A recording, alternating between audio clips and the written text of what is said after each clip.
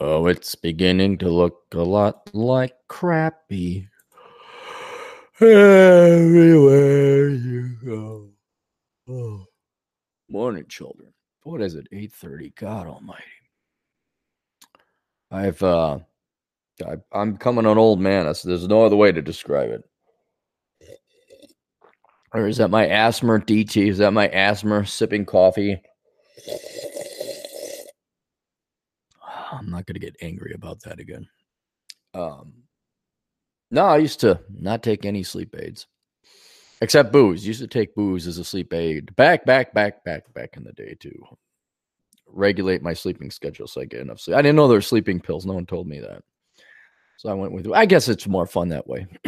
I guess it's more fun. There were good times. Those were good times. I was 20 something. I was poor, living in a basement, work at security and banking. And then I gave up my banking gig and just taught dance class and worked security to make ends meet. I had my online classes, and rental income, a potpourri, multiple source income. God, at the age of 24, 25, I already had that down. Which afforded me a ton of, hang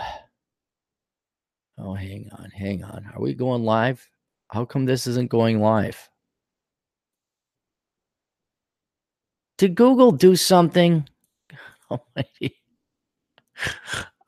Hang on. It says I'm broadcasting, but then here it doesn't say it's live. Let's see if this is live, kids, shall we? 7 watching now. Guys, am I live? Hit 1 if I'm live and you can hear me. God, I fucking hate Google. 10 watching. Genius Sleep Aid works legit. Hey, Uncle Cappy, you'll trend now. Wake up, Cappy. I think I'm live. It's working, Jim. Thank you, Jim. Maybe Google fixed something. That's what's throwing me off. Oh, they actually fixed something for the better. See, because behind the scenes, thank you, gentlemen. Thank you, Jim and MC and Moo and Mike. Thank you, gentlemen. We got it. To watch the chat room to see if any of you guys donate super chats and blood shekels, you got to run the actual thing live. And then you have another screen where you actually talk. You could check your voice and everything else. And when you hit record, then it would play. You guys don't hear it, but I hear it in my head delayed by like 10 seconds. It's annoying as fuck. But now Google fixed that. My goodness. Oh, but no, there was good times. Those are good times where I'd get my shit done. I'd do whatever I have to do. And then it's like, well, you ran, you worked out, let's drink and play video games. It's 1 p.m. in the afternoon. Let's go here. That's nice. Let me slam this coffee and I'll get going. But I'm getting old now because I discovered melatonin. I had sleeping pills and I took melatonin and it regulated my sleep. Not too long ago, maybe no more than even 2 or 3 years ago. I'd be up till 3 or 4 a.m. just killing time. And I realized that's not healthy. After a while, it's not healthy to do that. You have to like interact with people and be awake when the sun is out. And now I take the sleeping pills or melatonin around 9:30, 10. And then you get tired. But man, I don't stay asleep. And then the GF gets up and she starts rustling about. And she's quiet, actually, but I'm a very light sleeper. And I was like, well, fuck, I might as well get up at 7. And then now that I'm at the new Northern Command, there's a nice patio. And now my routine, I enjoy doing it. I really enjoy doing it because it's been enough moving and chaos and this and that and life. I just go sit out on the deck with my coffee, and I got a rocking chair, and I just go look out in the, backyard, front yard, parking lot, this side of the apartment building. I look at Wisconsin. And there's like a farm field, and there's some new houses going in. And now I feel like an old man. Old man, that's all they do. They just make observations about their environment and where they're around. Oh, got a new Starbucks going in. I'm like, oh, They're laying sod. Oh, they shouldn't be watering. Now, this is what goes through your mind. This is what goes through your mind. You're watching. That's what's happening. They're laying sod. Oh, they're watering sod. Should they be watering the sod that this heat and time of day because the sun's out? They're going to fry the sod. I'm like, my God, I am becoming an old man. But I could appreciate it. I could appreciate it because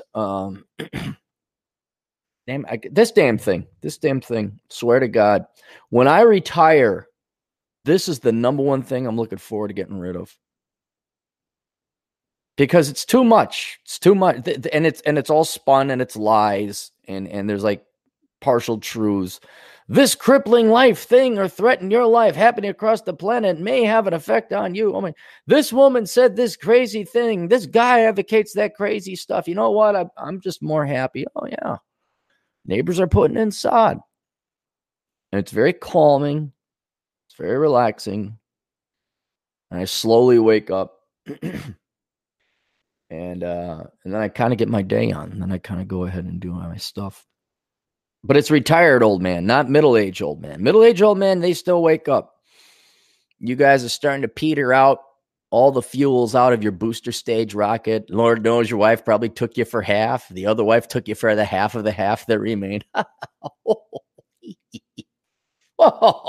Vasectomy for the win. I'll take vasectomy for the win, Alex. And you guys still got to wake up. You got to make wifey poo happy. And you got to make payments to ex-wifey poo and little rat bastard children. You don't know for sure if they're yours or not because one's a little taller than any male that's ever been in your family. We've never had blue eyes in our family. Why's my kid got blue eyes? It's my daughter. You guys, you guys were really good at the sports ball, I bet. I bet you guys were really good at the sports ball, huh? You guys are really cool, man. And you had all the right records and you had all the right things, right? Back in 1982. Now you're fat, got congenital heart failure, disease. You didn't work out. You still get to wake up at a crack of a fart in the morning. You still get to go to work. You still get to commute. See, I jumped all that. I believe in the wisdom of old people. You guys, you mock and ridicule old man Clarey.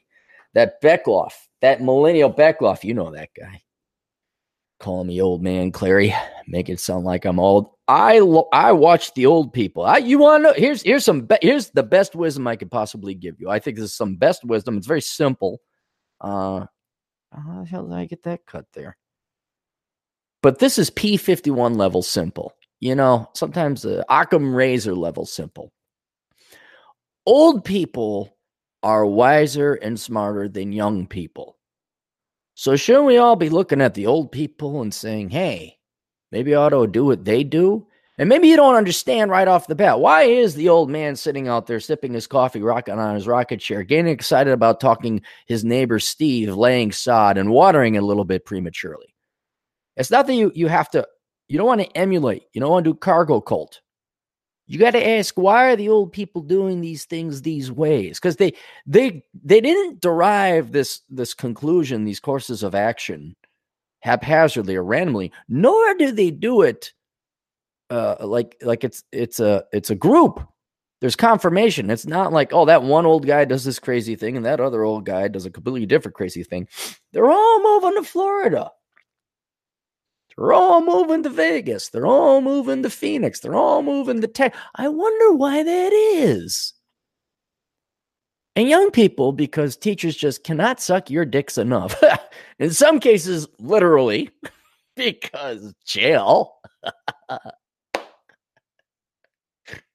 mean, isn't it enough, ladies, that like you got this easy, cushy job, you work 9 months out of the year, you get healthcare and all this other crap.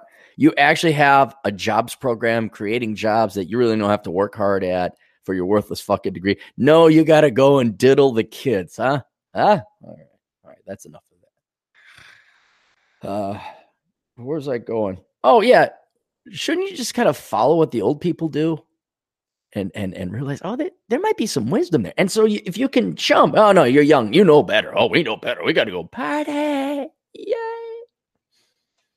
It was Rich Cooper. He was sending a tweet out, screenshot of some gal tweeting. saying, oh my God, not only the arrogance and the bravado and the hubris of young, hot 20-something girls, but the complete cluelessness. Like, life is worth living. That's what my boy. She was celebrating that her boyfriend let her go out and dance on the dance floor and party with her girlfriends. Meanwhile, Dudley's just sitting there at the bar with a drink. You couldn't pay me enough. And they actually think that, like, the partying, is that it? Is that the celebration? Like, you get out of college and now you go party. You dance on. I'm just trying to figure this out now. This is the difference between young people and old people. Young people think that going to the nightclub, that's fun. That's, you go out there and you dance. I just want to dance with my girlfriends. That was always the paradox. Well, why are you dressed like a slut? Why are you dressed like a whore then? We're just having fun dancing with our girlfriends. All right. And that was, so is that the pinnacle? Is that you're out on the dance floor dressed like a slut, dancing with your girlfriends, getting drunk? That's it? There's no human. That was it. That was what everything was for. From 5 years old to 23 years old, that was what it was for. So you could make the money so you could dance on the floor with your girlfriends and get drunk. That was living life, according to this gal's tweet. And to have no destination beyond that, to have nothing more deep or meaningful or pointed or purpose, or acknowledging that life will end. Because you go out, you dance, you get drunk, you tax your liver. You back in the day, they were smoking cigarettes. I remember that. Maybe you get secondhand cancer smoke. I don't know. But that's it. That was what life was for. Is to be on the dance floor dancing with my girlfriends. Because they yell that at you with hurricane level winds. But then the old people, like, they don't go to nightclubs no more. They go to a quiet bar and drink with their buddy Bob and Steve. You see that a lot out in Western America, rural America. You pull into town, you pony up at the bar, which is usually the only restaurant as well. And then you sit there, and there's the old timers. And they just sit there and they drink their beer and they have a conversation. But then the old people, then they get the grandchildren. They spoil the grandchildren. Everything's about the grandchildren. They get pictures of the grandchildren. So that indicates to me the grandchildren are pretty cool. And somewhat similarly, we got kids' drawings up there now. You guys kids want to send the old captain some drawings. I like kids' drawings. Kids' drawings are cool. Maybe I should showcase them. Hang on. Let me show you something. I will get back to the old people, because I am one.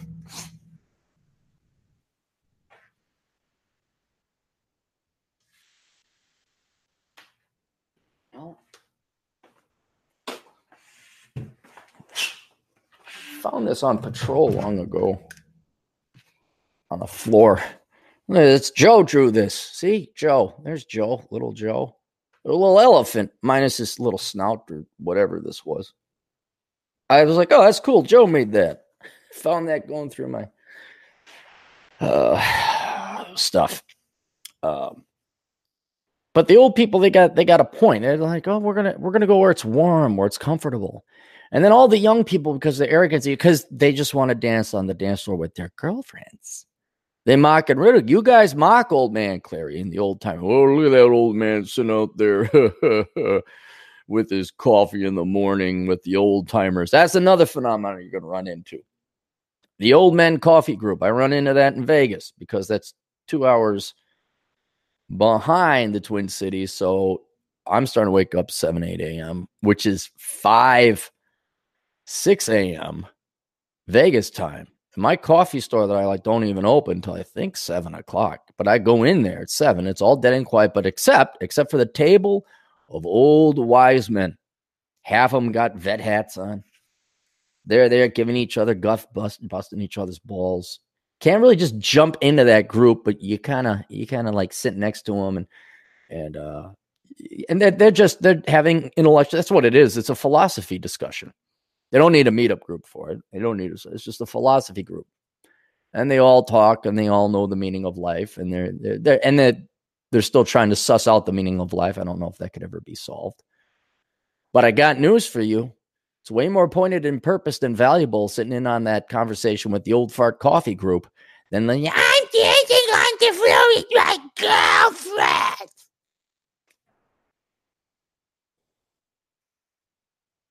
Just spit coming out of the woman. Yeah, spit. I'd rather hang out with those guys when we go out golfing. I used to not want to golf with people. Oh, because they usually, if you don't know about golf, you can golf between 1 and 4 people. Otherwise, it takes too long to each hole to tee off. So they break it down to maximum groups of 4. And I used to just want to golf by myself. I didn't want to deal with people. I just want to listen to my headphones. And now I actually want to get thrown in, especially in Vegas, because that's where the old guys are. And the old wise guys have wisdom, and they got sparring. It's the spirit de courts, what me and the great one in Piggott had down in Louisiana. My God, I haven't had a conversation like that in a long time. So you want to be thrown in with those old farts. And already you could tell, like one time I caught up because I was golfing by myself. There's these 3 old timers, and there was a guy with a Korea vet hat. The guy was 82. He's still out there golfing. He got himself a little Asian wife, God bless him. And his wife was going to go, but this guy was just blasting him down. I'm like, holy shit. And they're like, hey, you want to golf with us? I'm like, yeah, that'd be great. What's your name? I'm like, Aaron. And the old man is like, Steve? No, Aaron. Mike? I'm like, oh, and he starts snickering. He thought it was funny. The other guy, you hit puberty yet? It's like, yep. Okay, here we go. Yeah. Dude, give me that shit over the dancing whores with their girlfriends who don't want to meet guys but still dress slutty, but then they'll meet guys, but then they won't. And and they're down there. The old people they're happy. They're happy. Well, the ones that saved up for retirement to afford to live on a golf course that I merely can only rent for like maybe 2 hours at a shot. And they're all down there. There was another guy I remember got thrown into a group of old guys. That's all their groups is to be thrown in with old guys. That's all there is down there is old guys. And one guy was a little bit more hippy dippy. He's smoking pot because he can. He's having a good old time. And I don't agree with smoking pot, but I'm not going to judge or anything like that. That guy had more wisdom and enjoying life and perspective on life than, Bipsy with her fake tits. Dancing with my girlfriend. And so if you could jump, that's what I'm saying. The best advice I could get, dude, decades. I got a buddy. He's got 2 kids. I call him Stosh and Bosch. Great kids. Good wrestling kids, too. Guy's a great guy. Heart of gold. Gone through hell. Overcame it. And thus became a true man, I would say. A man you could really associate and talk with. And he wanted to hit me up for some advice. And he's like, well, and I guarantee it's going to be along the lines of financial and that. And I got to point out to him, like, well, look, you had kids. That's going to take some time. Those don't that's not amortized over 3 years. It's a 20-year investment. That's what's going to, so there's that. But if you could skip kids and you don't take on debt and you don't go where 20-something and 30-something, it 20-somethings will spend it on dumbass booze, partying. And no, the old captain went to plenty of parties in his 20s, and the captain drank plenty of booze at nightclubs and all that. Although I pretty much did switch to the jazz club and dancing a little bit more structured in my younger 20s. Rarely went to the industrial nightclubs anymore. Never, God, I barely go out anymore now. 30s, then you're more like, let's go to overpriced bars and overpriced restaurants for okay food, because you're probably too busy working and you don't have time. And I can see the efficiency of that. But then you're starting to buy. Then you got a budget. Then banks will lend you money, and so you're gonna do high school, right? All that shit that you wanted in high. Then you're gonna get that lease beamer. Then you're gonna get the fancy clothes. Then you're going to be a dude bro salesman with hexagonal glasses and a loud shirt. Remember the loud shirts in the aughts? They had loud shirts in the aughts. Maybe not. Maybe you guys were watching Adventure Time back then. I don't know. 40s, that's when life comes in and beats your ass. That's when you file for bankruptcy. That's when there's no more government bailouts. There's no more mommy and dad. Mom and dad might be dead. Mom and dad might not have money because they're boomer fucks that didn't save any. There's no one's coming to save you. And you're like, oh shit. And that's the last you hear of those people. That's the last you hear of those people. Now, if you can be smart 20 something. And instead of spending money on the booze and I'm not saying don't go, but take some of that money, throw it into an IRA, throw it into a 401k if your company's got a match, let that grow. And if you don't have kids, and even if you do have kids, you say, you know what? We're not going to be here in Minnesota or New Jersey or Ohio. We're not going to be in Vermont or Minnesota or Wisconsin or Illinois. We're going down south where it's fucking warm, motherfucker. And there's no state income taxes. And then you buy a piece of property. You raise your kids. Kids go off to school. Maybe you raise them at home. Who knows? You might even have a nuclear family and the wife might be around to raise your kid. You never know. Crazy things can happen in the land of the free and home of the brave. And then all of a sudden you got a house paid off. You're already in the South. You don't have to move. Kids are out of the house. You sell your house. You scale down, get a huge boost to your retirement funds with the residual money. You let that earn 7 to 8% in an average returning mutual fund. And then you're that old wise fart getting himself some coffee with the guys and not having to work at 58, 59. You're the guy there who's the increase in his retirement accounts exceeds what he withdraws from it at 61, 62. And then you're the 81-year-old vet golfing with your pretty good shape wife for her also being in her 70s, giving some rookie kid from Minnesota guff about whether he hit puberty or not. He pulled the TJ Martinell joke on me. I'm the one that gets to pick on TJ Martinell about puberty. They don't get to pick on me about puberty. I'll tell you another thing about these. They like it when a younger guy comes around because it changes the dynamic. They need someone to pick on. Yeah, like on what's it called? The Masculine Geek. By the way, if you would go to the Masculine Geek on YouTube and subscribe to them. They're a couple hundred shy of getting 2,000 at which point they can monetize. But there's a perfect example. You got the two old farts, Vince and Rob. And you got the rookie idealistic kid. We're like, let's just beat the shit. Well, they're pretty nice to him. Rob beats the crap out of him. Rob beats him up a little bit. Vince is too nice. Rob's a pissed off, angry short guy like me. Just a little bit older. So that's what I'm saying, guys. If you kind of look at what the old people have been doing, I mean, come on, look, we got a fair amount of listeners and Cappy Capites out in the New York, Baltimore, Philadelphia, and other shitholes of America. What do all the old guys do? What do all the rich, successful New Yorkers do? They go down to Florida. They go down to North Carolina. They go down to Tennessee. I know you're all afraid of what's west of the Mississippi, which is the plain states. Probably it's the nothingness is what you're afraid of west. I can understand that. There's nothing immediately west of the Mississippi. So I know all you East Coasters, you're like, the only thing that exists is like the Atlantic coast and maybe 200 miles inland from that. Otherwise, there be monsters out there. You're afraid the Indians, the American Indians are going to get you. Don't worry, Daniel Boone's made it safe for you all. And you all go straight south. Well, that's fine. That's fine. But they all go to Florida. They all go to Florida. They all pick up golf. You know why they pick up golf? Because it's a very relaxing sport. That's not a sport. Okay, that's not a sport. It's a very relaxing game. Very relaxing. Very meditative. You don't need to go to yoga. It's very meditative. And if you just do that, you just follow. What are the old people? What are the people with 4 to 5 decades more wisdom and experience than me doing? I wonder if I understand why they're doing that and make the same decisions they do, will I too be decades ahead? And the answer is yes. Yes, you will be. You'll be the one getting picked on with puberty jokes when you finally catch up with the old people on the golf course. You'll be the one that they'll be busting your chops about your name and did you graduate from the 8th grade yet over at the coffee store? And then you're there. You've reached and that's it. That's it. You've won. Don't think there's anything more to it.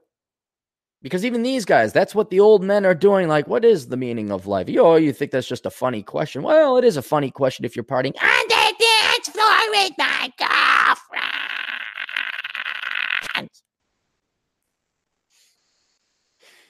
But if it's staring down you in the face, like 90% of your friends died because of old age, you might want to contemplate that one. And then they got their kids, they got their grandkids, they have perspective.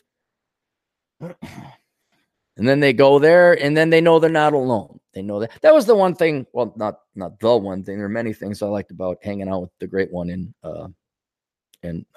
not Martinell, Piggott. It's just a breath of fresh air to have a conversation with a group of intelligent guys. It wasn't even necessarily philosophical or intelligent. It was just a lot of it. Half of it was this display of mockery, ridicule, and insult. It was the busting of the balls. It's how sharp. Imagine having like the foil fights, the saber fights, those very not a broadsword fight, but the very precise. The French guys with en garde, and they had the protection on your hands, and they wore poofy, funny hats with feathers coming up. You have insulted my father. Prepare to die. And it was that laser-like precision of sparring with one another, of the ball busting. That's really what it was. It was like, okay, let's fucker pig. He got me good. Hey, you know, Aaron, you look good for your age. You look good for your age. Oh, really? What? Oh, yeah. You look like you're 36. Really? Nah, you look like 44, mate. You old as fuck. Like, fuck you. I got him good, too. So we're at the first ba. They don't finish the R's. There's no R's, which is why Melbourne is Melbourne. They don't pronounce the R's. You know, going to the ba. Bathroom? Barista? Gay bathhouse? What do you mean, ba?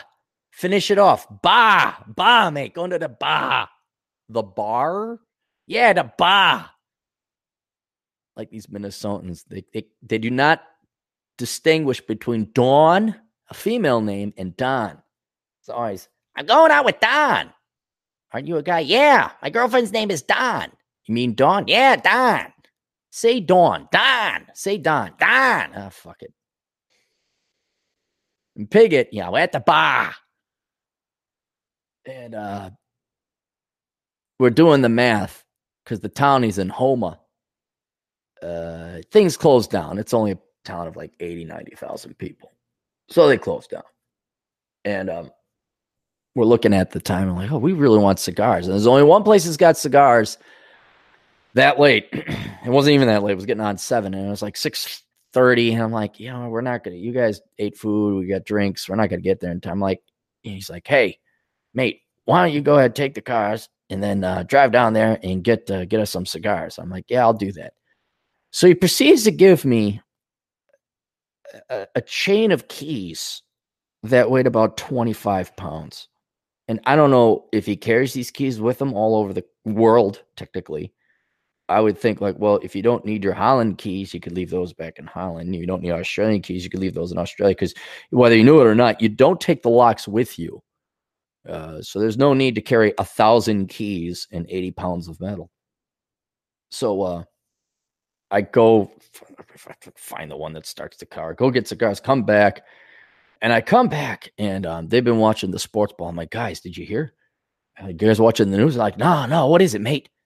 And I said, financial markets overseas, because it was late. I'm like, financial markets and Asian markets are in turmoil.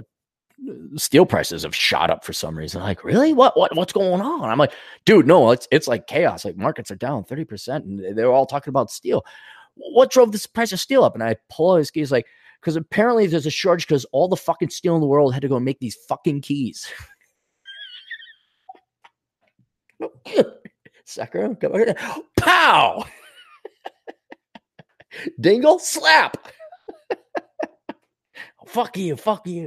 And the great one was nice. He was the nice guy. He just sat there. He was very polite and civil. And he gets some zingers in there. But yeah, that's what it is. That's the meaning of life, is to get other guys. That's what it is to bust each other's balls. You think it's to get laid, and you get that, and you're like, oh, wow.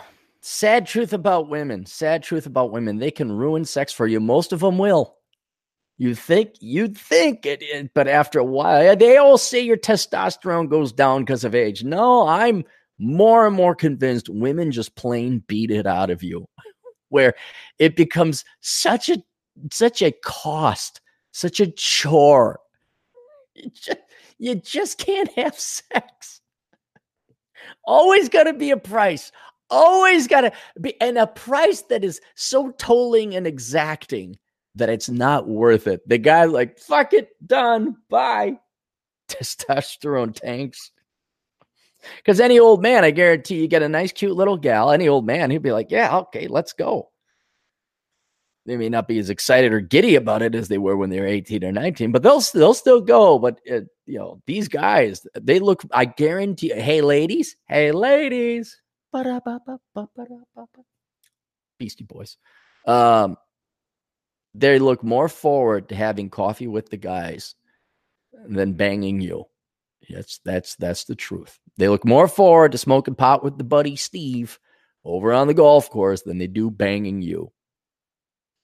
All these drug commercials for baby boomers where it's the svelte wife running around and they got white sheets in the wind on beaches and all that other crap. That is like 1% of the population. I know very few baby boomers where, the wife is still beautiful, maybe not hot because, age destroys everything, but they're beautiful enough. The guy's in love with her. He might still be banging her. But the rest of the guy, I guarantee you. What do you think? It makes sense. And you see it. Now you see the way, like when you're a young kid, you're watching these old guys. Why are they cutting wife jokes? Who's that? Why is Al Bundy?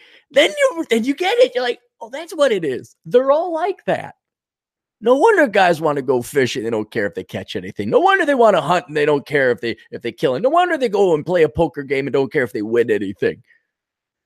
It's to get that interaction with the guys. It's to get that sparring. It's to get the insults. Because that's more mentally stimulating than even having sex with your wife.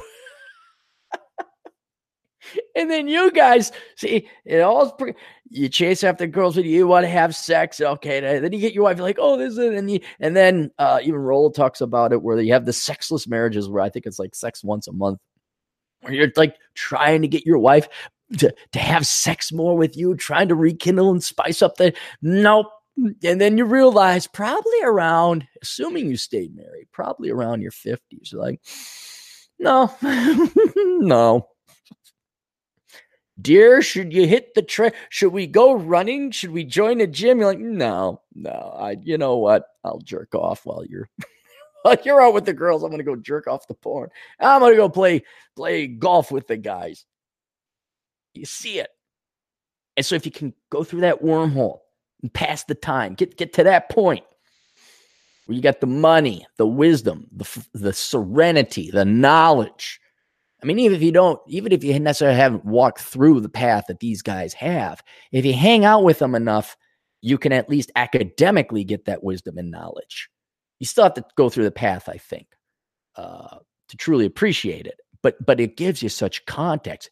It makes you understand. And then when you're 38, now you're making decisions. Like, think about TJ Martinell. Think about how far ahead TJ Martinell is right now. I hate to pay that little kid a compliment. He's 31, if that. Homeowner, in shape, hiking, working remotely. All right, maybe he's not making $1 billion, but he is the most successful millennial I know in terms of overall success, not just money, because journalists don't make that much money. But he's out hiking. He knew to get out of the city. I got out of the city about the same time. I think I was 31 when I got out of the city. Maybe I was 29. I was his age. I said, I'm out of the city. Goodbye. Then I moved to the burbs. And then the burbs started to become gentrified. Gentrified means communist, leftist, white people who never worked for a living decide they know how to manage your society and think they have a right to manage your society. That's what gentrified means.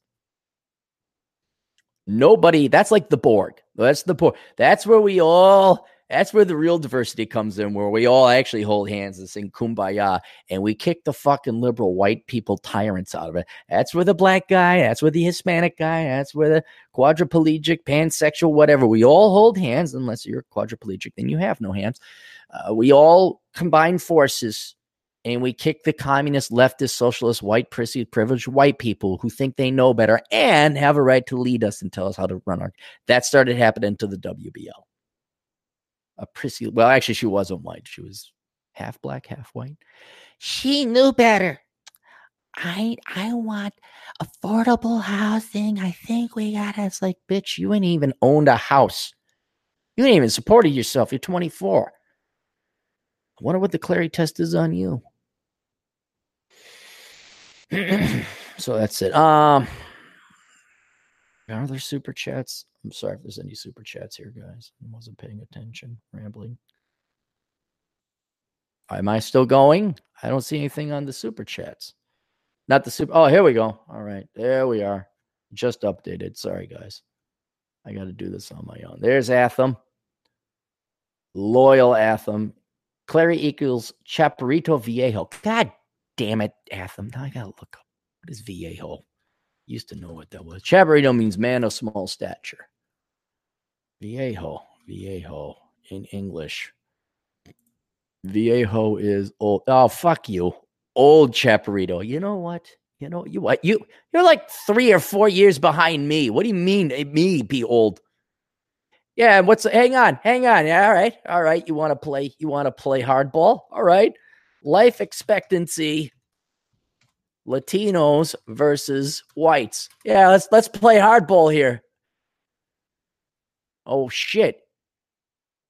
Latinos got higher Hispanics live longer than whites and blacks. Fuck, damn it, Anthem, you beat me again. Never mind. I didn't know this. How do Hispanics have longer life expectancy than whites and blacks? Really? Hispanics in the U.S. live at least 3 years longer than black and white Americans, according to new data from the Center of Disease Control and Prevention. Life expectancy for someone born in 2014 was 81.8 years for Hispanics compared to 78.8 years for whites and 75.2 years for blacks. Holy shit, really? Data reflect what's been the Hispanic mortality paradox, as Elizabeth Arias, PhD, author of the report released this week, and a demographer of the CDC's National Center for Health Statistics. On average, Hispanics are low income and have poverty rates similar to blacks, making it surprising they have lower mortality and then, in turn, higher life expectancy than the majority of the population. You think it's family? I've always known that about Hispanics. They're kind of very focused on family. Not marriage, but family. Like Vin Diesel, for family. For the last time, but no more. But only one more time. Once again, but never again. For family. That's every fucking Fast and Furious thing until the guy died. Life for Hispanics has been on a steady climb since at least 2006, when it was 80.3 years, according to CDC. New Hispanic women seem to have a leg up on longevity. Yeah, because you fucking sucked the lifeblood out of us. Hispanic women. That's any woman. Any woman. Fuck off. That's what guys are also. Those old wise guys, they're extending their life. Well, I don't want to fuck you anymore, so I'm not. See ya, bye. Well, too late to get divorced. I love I wonder why women live longer than men. All these fucking scientists, even real scientists like biologists, neurologists, people in the health and nutrition world. And then the socials are, I wonder why women live longer than men. Oh, gee, I wonder. One of those studies that comes out that states the obvious. At any point, ladies, at any point, you could close the wage gap by simply shutting the fuck up. You don't even have to do anything. Just silence. Just shut up. I got one of the good girls. Hispanic women are expected to live 84 years at birth, with life expectancy for Hispanic men at 79.2 years. Lower prevalence of heart disease and cancer, almost twice as likely as whites to have been diagnosed with diabetes. Well, okay, there you go. That's you guys eat shit food. I understand that. As for why Hispanics are living longer, one reason might be that they are less likely to smoke. Oh, it has been hard for researchers to pin down whether nutrition or close family ties also help Hispanics live longer. Okay, old Catmeister ain't too far off in the ballpark here. PhD Mark Hayward suspects the longer life span could be explained by foreign-born Hispanics who endure hardship to get to the United States. Immigrant Hispanics are more physically robust than U.S.-born Hispanics. Well, then wouldn't they live longer than the U.S.-born ones? It was hard to get here. Yeah, you had to swim a quarter mile. Physically demanding jobs may age of may also play a role. So does the hardship of life give you more resilience to live longer, or is the U.S. born ones born? I'm trying to figure out if steady climb. So they don't differentiate. They say Hispanics in general live longer, but then the hardship and but you didn't say which one lives longer or it was at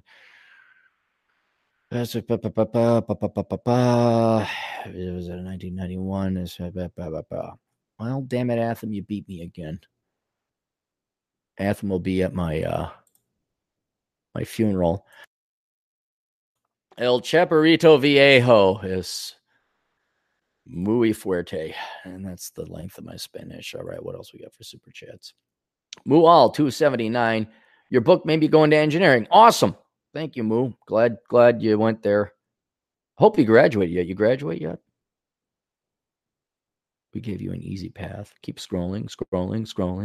Keep on going, scrolling. Look for the super chats. Right. Move them up, hit them out, move them out, hit them up, hit them up, move them out, hit them up. Bump. Rawhide. Darius Thurman, $2. Tell the story of Jessup. How white trash is it? There is no story of Jessup. I actually have never known a guy called Jessup. That's just what I use for my catch-all standard redneck, toothless, white trash guy, or Wyomingian. He's pretty white trashy, though, if we're talking about the stereotype. Everybody should go to Wyoming. Everybody should go just so you could see it. And not nice Wyoming, not like Sheridan or Jackson. That's not Wyoming. Not Cody. That's tourist Wyoming. I want you to go to Gillette. I want you to go to Rollins. I want you to go to Laramie. Even Cheyenne's too nice. That's where the capital is. And so that's where what modicum of pretty women are in Wyoming go. And that and because it's kind of, a little bit high, I wouldn't say higher class, but more serious stuff going on in Cheyenne. The men there actually know how to tie their shoes. And instead of the Wyoming 3, it's the Wyoming 2.5. Sometimes they get it right in 2. Sometimes they get it right in 3. But yeah, go to Wyoming, man. Go to Casper, go to Gillette, and then just look, and you'll be defeated. Mual for $1.99. Message retracted. Thank you for the money anyway. Whoa. Delana das Rossiers is this a gal or a guy or French? Is day trading 1/4 of my stock for a portfolio too risky? In reality, at some point, fail the total portfolio because only 30% stuff. Guys, I'll take your money and say I can't answer that. How do I know? Look, financial planning is not like, oh, here's this one narrow question I have. I need to know what your total assets are, what your total debts are. What do you want to do in life? I mean, if you're 75 and you got health issues and you only have 100,000 in stocks, yeah, a quarter is too risky. If you're some dipshit Gen Xer or Gen Zer rather, you got all the time in the world and your stock portfolio is $8,000. Well, yeah, then it's not too risky because you don't got enough. You're not, look, guys, I know what you're trying to, I'll get free asshole consulting for a couple bucks. And it's like, no, not really. You're not going to get any advice that's going to help. You got to pay the price. That's all for the super chats for now. All right. Let's do some sponsors. Academic composition. I think school is officially over, both high school and college. But going forward, if you're either looking to make a little bit of money at home or you don't want to ever write a worthless paper again, go to academiccomposition.com, or good friend Alex's crack team of writing staff will write your papers for you. You're merely outsourcing, and that's what smart corporations do. They outsource jobs overseas. Well, you should outsource your worthless papers that have nothing to do with your degree to academic composition. Right. And then also he's always looking for advertisers, people do marketing for his company and people to do writing. So go to academiccomposition.com. Let them know that Captain sent you. I guess now it's over. School's over. No hotel prices went up. Oh, you fucking families. Oh, God. Now we're going to go travel. I was looking at Rapid City because I got to get out there sometime this summer. And I remember you could get a hotel for $35 and it wouldn't be like a shit hotel. It'd be a perfectly fun hotel. And now your average hotel is like $160 in Rapid City. This damn economy and all you fucking sheep and the traffic. And if I was king, I'd make it that, no, you have to pay cash. You can't borrow your money. You can't take out a home equity loan. You can't use credit card spending. You have to pay cash for your vacations and all you fakers. What's it like having 7 years feast, 7 years famine? Like 7 years feast, like, oh my goodness, party. Yeah, we can afford it. YOLO. And then the economy crashes, which it will.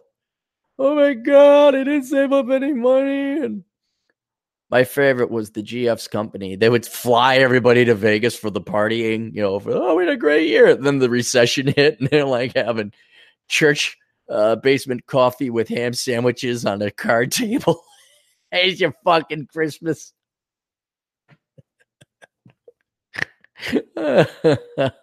What's it like to be normal? Oh, God.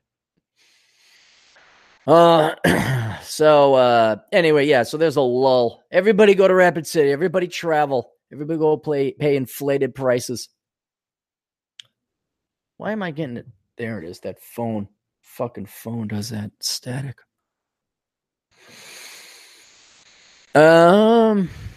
June, Worthless Degree Awareness Month. Now that the kids are all graduating, you're all going to celebrate. You have suffered prison for 13 years. And you have learned nothing you could have learned for free on the internet in 4 years, graduating from high school by the age of the third grade. And you'll continue going on to high school version 2.0, where you'll continue to take the exact same classes where you will learn nothing. Boom, boom, boom. And then you will pay tuition, and then you'll get a degree. Maybe take 3 classes that actually have something to do with your degree.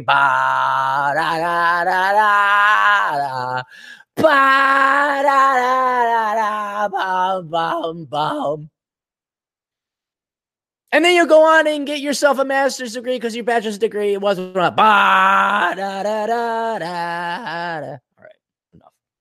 enough.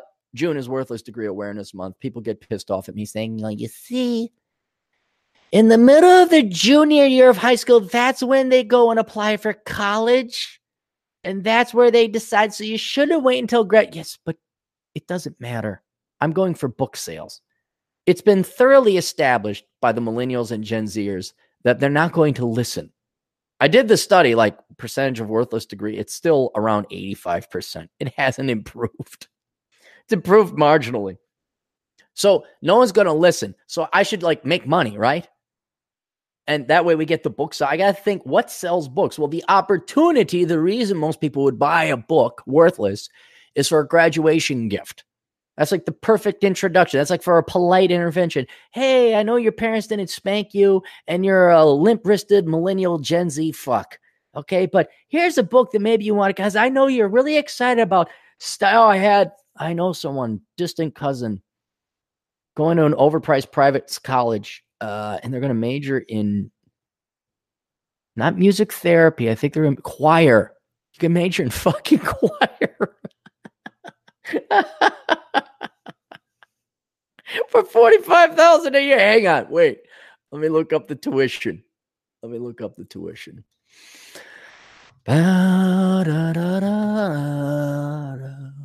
Conformist fox. You are not special. You won't change the world, Baba. So this young lady is going to go to this college for $44,000 a year to major in choir.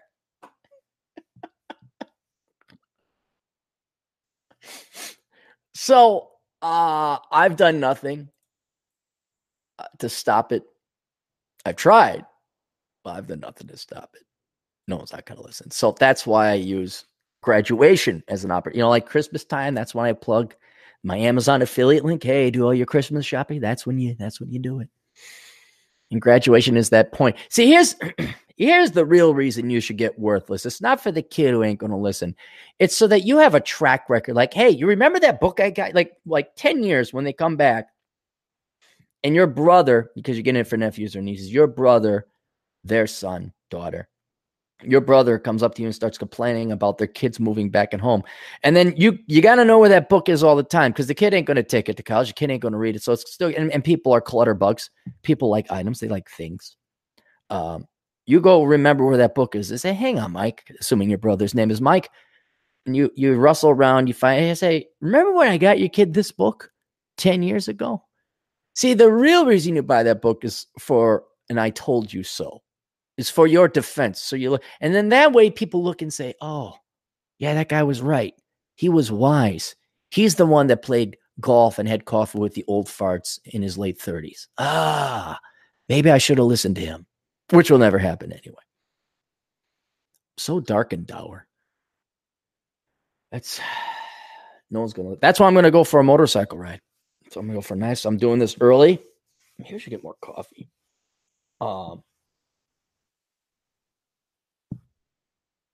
Some bad stuff, not super bad stuff, but like stuff was like, fuck, like stuff you don't have to worry about.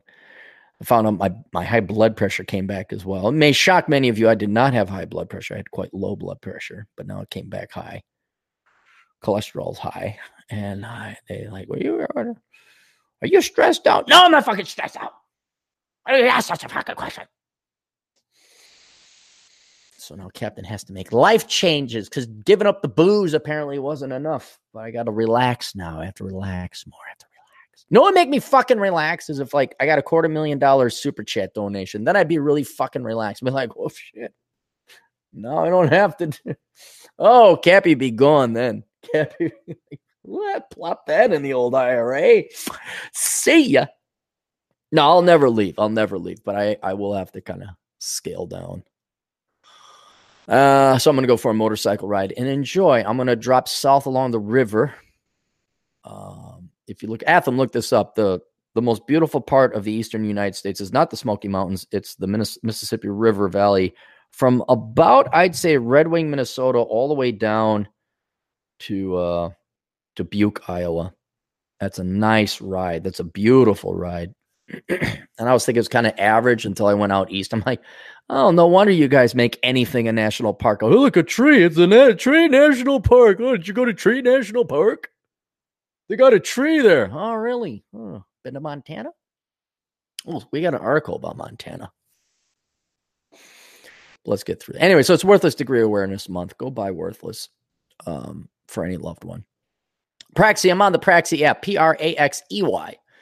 If you need to contact me directly on my little phony phone over there, in terms of like, oh my God, I need Cappy's insight. That's usually what it's been for. Emergency asshole consulting. You get the Praxi app. Search Aaron Clarey, you'll find my profile. I've had issues finding it with my Firefox browser. Other people have not. So I think it's just me or my particular version of Firefox. But for whatever reason, you need to get in contact with me via the phone. It's all over the phone. Contact me there. It's very expensive because I don't like talking to people. I might be running or in the middle of something at that moment in time. But you can call me on the Praxi app. Telegram, I'm getting rid of Telegram. I'm going to delete that. I told people I was on Telegram, and then I found out it's just a texting app, which I already have a fucking texting app for. It's called Texting. Yeah, but you could text group of people like I can on my regular texting app. Asshole Consulting. Go to assholeconsulting.com if you would like me, the old young wise man. Like Jesus, he was already talking philosophy with the Pharisees, and he was like 12. I'm almost like that. I'm pretty much like that. I don't really believe it. I'm sorry. I believe Jesus existed, but I don't believe he was some like Wunderkid 12-year-old just laying down deep philosophy with the Pharisees back in, like 12 AD. A lot of, I know, a lot of stuff I find questionable. Yeah, you just fed 1,000 million people. Oh, we got proof. Like, really? You got proof? Some guy 200 years after the fact wrote that he did that? 200 years, somebody could write something about me. And I'm wondering if that's going to be taken as the word of God. Somebody 200 years from now make up a really catchy story about me being a hippy-dippy type of person and how I led people out of some metaphorical slavery, and then call me Saint Clarey or Cristo Clarey. And then let's see in 2,000 years if I got a third of the world's population like drinking wine, interpreting my blog posts. And the great Clarey forspoke. Go forth and slay us many big-boobed, red-headed women's. So that so that thou might, never mind. All right, was gonna go a little bit too dirty here. Thou might do naughty things to the red-headed, big-breasted ones. Oh, and check your spam folders. So if you got a question, like, I don't know, hey, I got a portfolio question. I mean, if that's going to be $100 if you want me to analyze your financial situation, which is still cheap.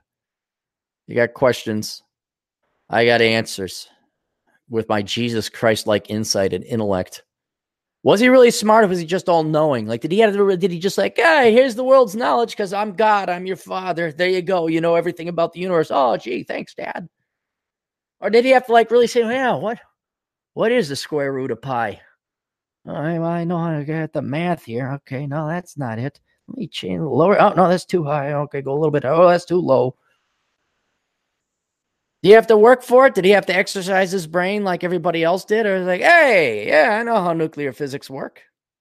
Yeah, I know quantum mechanics. Of course, I'm Jesus. Look at me. Yeah, got it from God. Yeah, just downloaded it like Neo in the Matrix. Yeah, I know fucking everything. Yeah, of course. That's blasphemy. Blasphemer. It's like Gossamer, except not as fun. We already talked about Masculine Geek. Going Home to Cherry Valley. You can find this on Lulu. It's by M.L. Lewis, new book. It's a kind of a MGTOW book. It's a man who leaves home, leaves his wife to start a new life in the town of Cherry Valley. So take a look at that. It's on Lulu. It should be on Amazon. Let me take a look at this. Oh, you got so many. I wanted to do an original Clarey podcast, uninterrupted without hosts, because we got a bunch of articles. What was that thing? Going Home to Cherry Valley. Going Home to Cherry Valley. Lulu. Let me read the description here. Riley is an all-American kind of guy. He played baseball professionally, owned a beautiful home, and married a gorgeous woman named Katie. To many, their marriage seemed perfect, but that was far from the truth. Katie was very abusive, controlling, and a wife. One day, Riley finally snapped and decided to return to his hometown, Cherry Valley, to begin a fresh new life away from her. His old friends are more than happy to help him get back on his feet by helping him any way they can. As Riley finally starts to relax into his new life, Katie returns, asking him to fix their marriage. This sounds like male Harlequin romance porn. That's really what it sounds like. A man's book would be more Frank Survey. And then he got ripped with his buddies and banged his former babysitter, who was still reasonably hot. There's one I'll never get off my list. Banging your babysitter. That's one. That's a deep down inside every guy's dream. There's the nurse.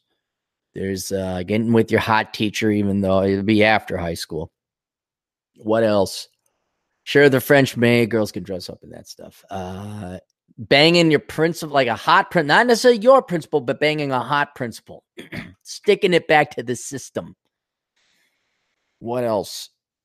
I'm trying to think something that beats your babysitter. Like, she was only 4 or 5 years older than you at the age of 13. Now that you're 24 and she's 29, like, how you doing?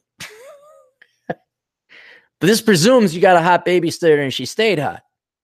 But that's one. Right now, hang on, let's go to the chat room. I got to see the response. Oh, where do we go? On a scale of 1 to 10, okay, 1 being like, yeah, that'll be all right. 10 like, oh, fuck yes. How many of you want to bang a hot babysitter of yours? I'm going to wait here. Check through the super chats. Make sure Darius, $10. All right. I'll answer Darius's super chat while you guys type in. Darius says, what did the Irish... Oh, all right. See, you guys want me to get banned right away. We got a racial joke. Hang on.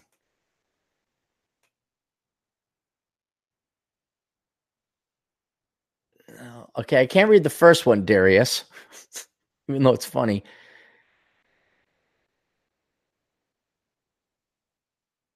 All right, this is funny because they took our jobs. What did the Irishman say to the Russian? Pass the vodka. What did he say to the German? Pass the beer. What did he say to the Mexican? You took my job. You took our job. You took our jobs. 10. Derna asks, who the fuck has a babysitter when they're 13? No, I'm saying the babysitter was 13. You were probably 9 or 8, some dumbass jamoke running around. Yeah, everybody wants to. Yeah. How many people? 68 people watching, 20 likes. Guys, you're logged in. Like the damn thing. Like the video. It helps. All right.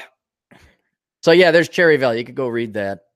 I don't know if that would sell. It's worth a shot. Roosh wrote his book, Lady. He took a gamble. I'm impressed people take a gamble. If Cherry Valley is like the male Harlequin romance or maybe lack of revenge, take a look at that. Going Home to Cherry Valley on Lulu. Cafe Richise. I know it's not pronounced that way, Louise. I don't know how to pronounce it. I know you spelled it phonetically for me. I'm calling it Cafe Richise. Cafe Rich Essay. ESSE. CafeRichEssay.com. You know what? I'm going to get his coffee right now. It is good coffee. We tried the second bag. It's way better than the first one we had. The first one was all right. It was just coffee. But the second one we got is good. I'm going to get more coffee. Maybe I'll pee too. Hang on. I'll pee.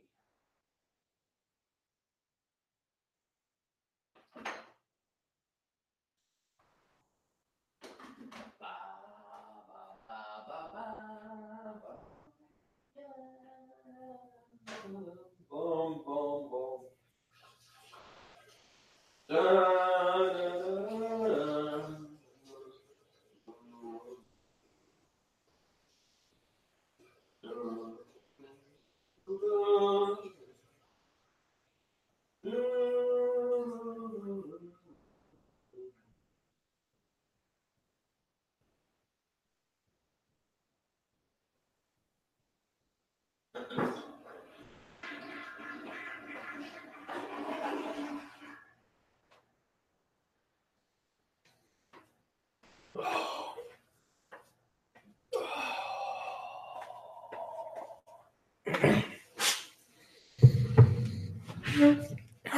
All right, let's get this shit done here. We gotta do more. Did I pause this? No, we're gonna go. All right, here we are. So Cafe Richise, and your coffee makes you poop mug. Good coffee mug. Big coffee mug. That is good. RDK Legal.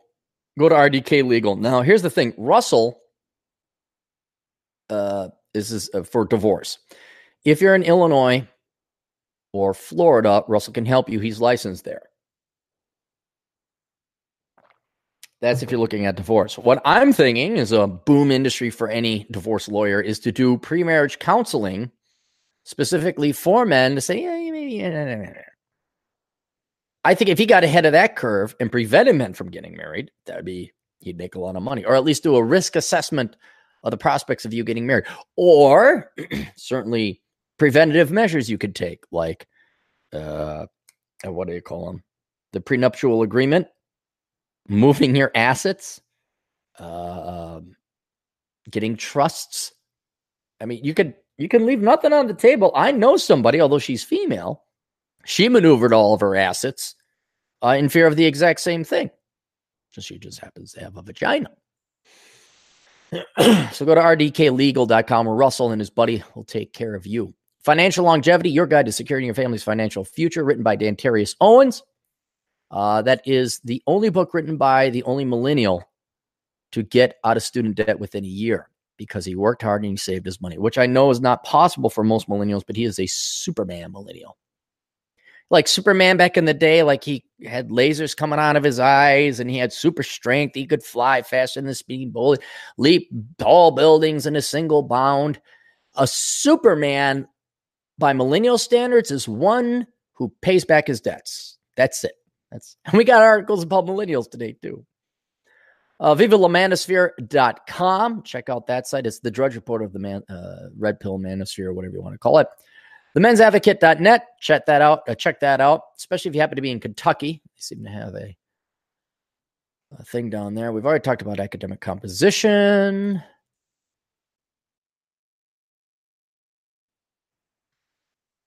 By the way, thanks, Darius, for the donation. That will go for gas money for my motorcycle ride today. I will always tell you what I do with the money. Usually it's to go golfing. Sometimes it's to actually pay bills, depending on how much we get. But usually it's like my fun money. When you guys donate to the super chats and the blood shekels, that usually just goes to fun. So today, all the money will go to motorcycle gas, and then I might get a sandwich. I'm going south along the Mississippi. Beautiful, by the way, in towns like Red Wing, Lake City, Winona, Wabasha.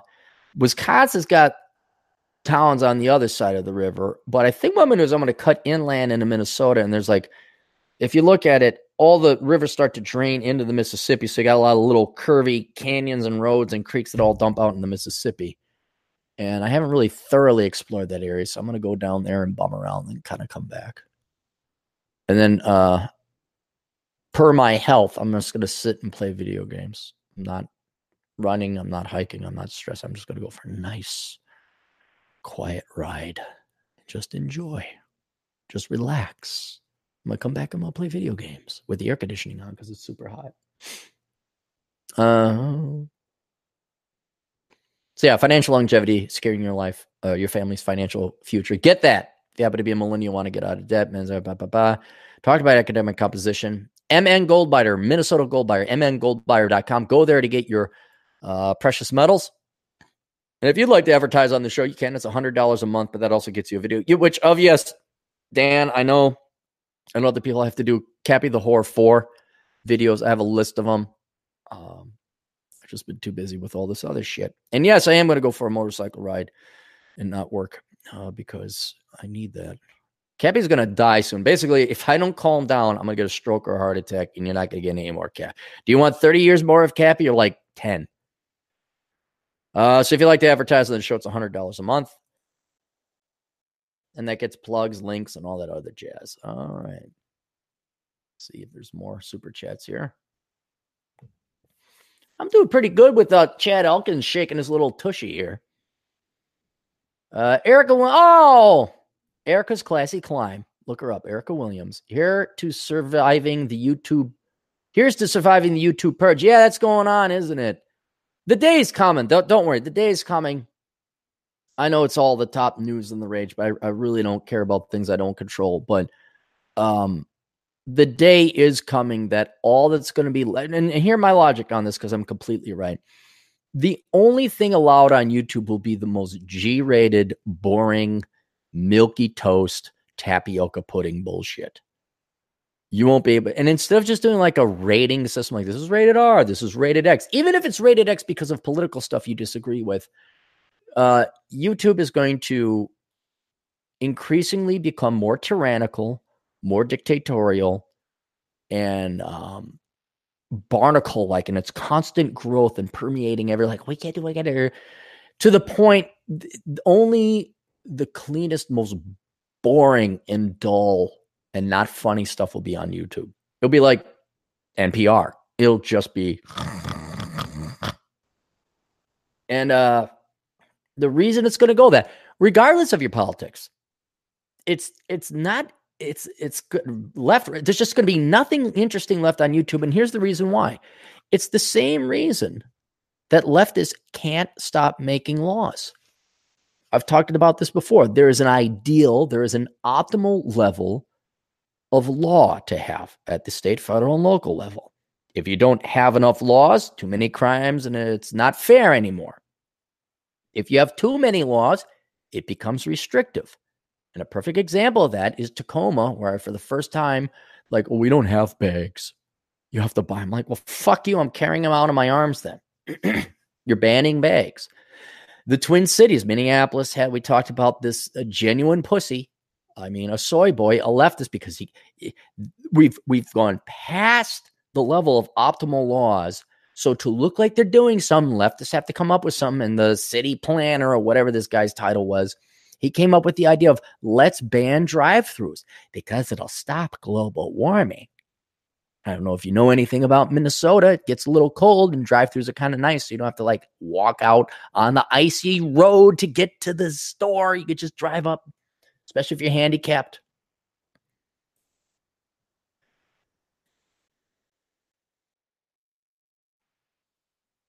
And so it's the same mentality that infests YouTube.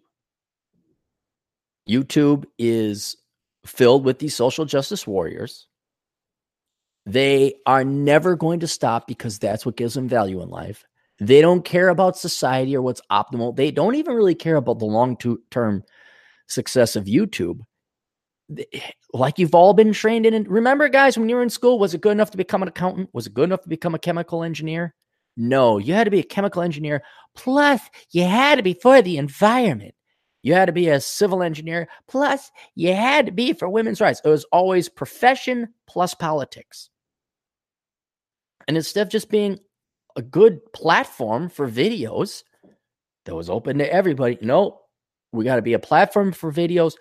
Plus, we have to stop fighting and bring down the page or whatever political thing.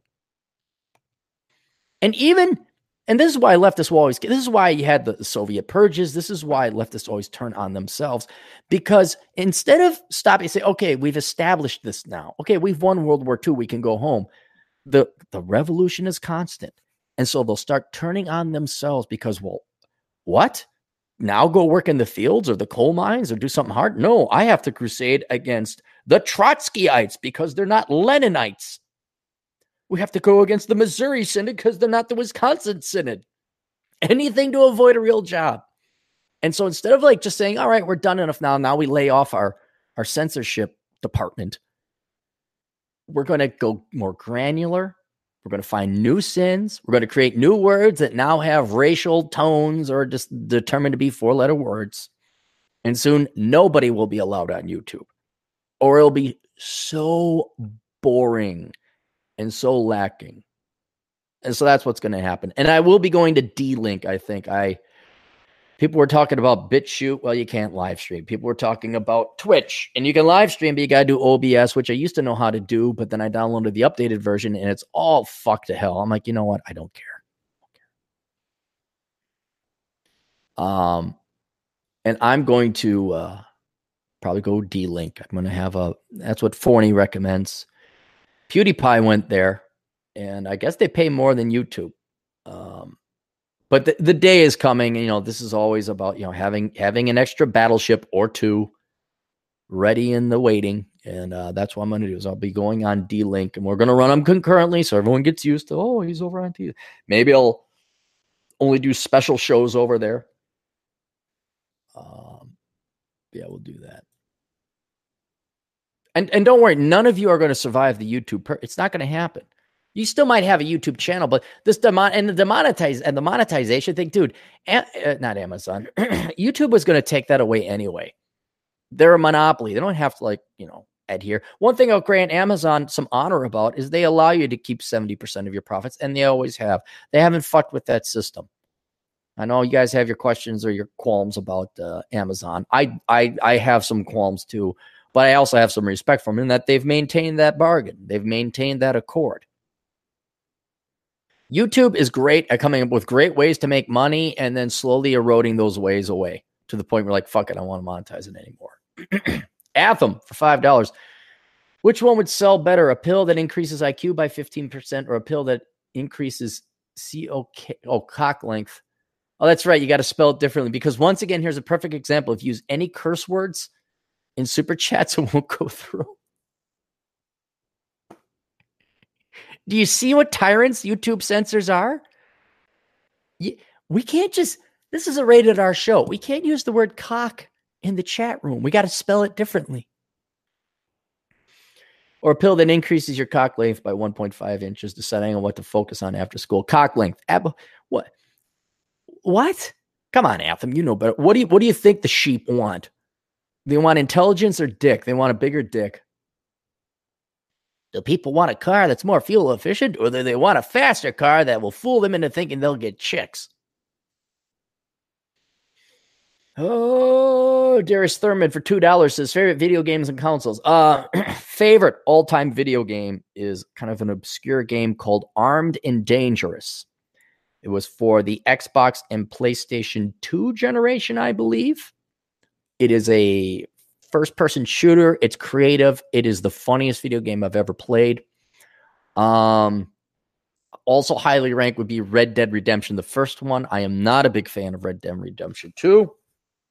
They over-engineered it. Now you got to do chores. Boy, I really wanted to play a game where I could bale hay. That's what I said. By God, hey, Rockstar Games, could you make me a game where I can bale hay? Fuck. Medal of Honor, not Frontline. Was it Frontline? The one where you release Arnhem? There's Merker's Salt Mine. It has a great musical score. That's why I like it.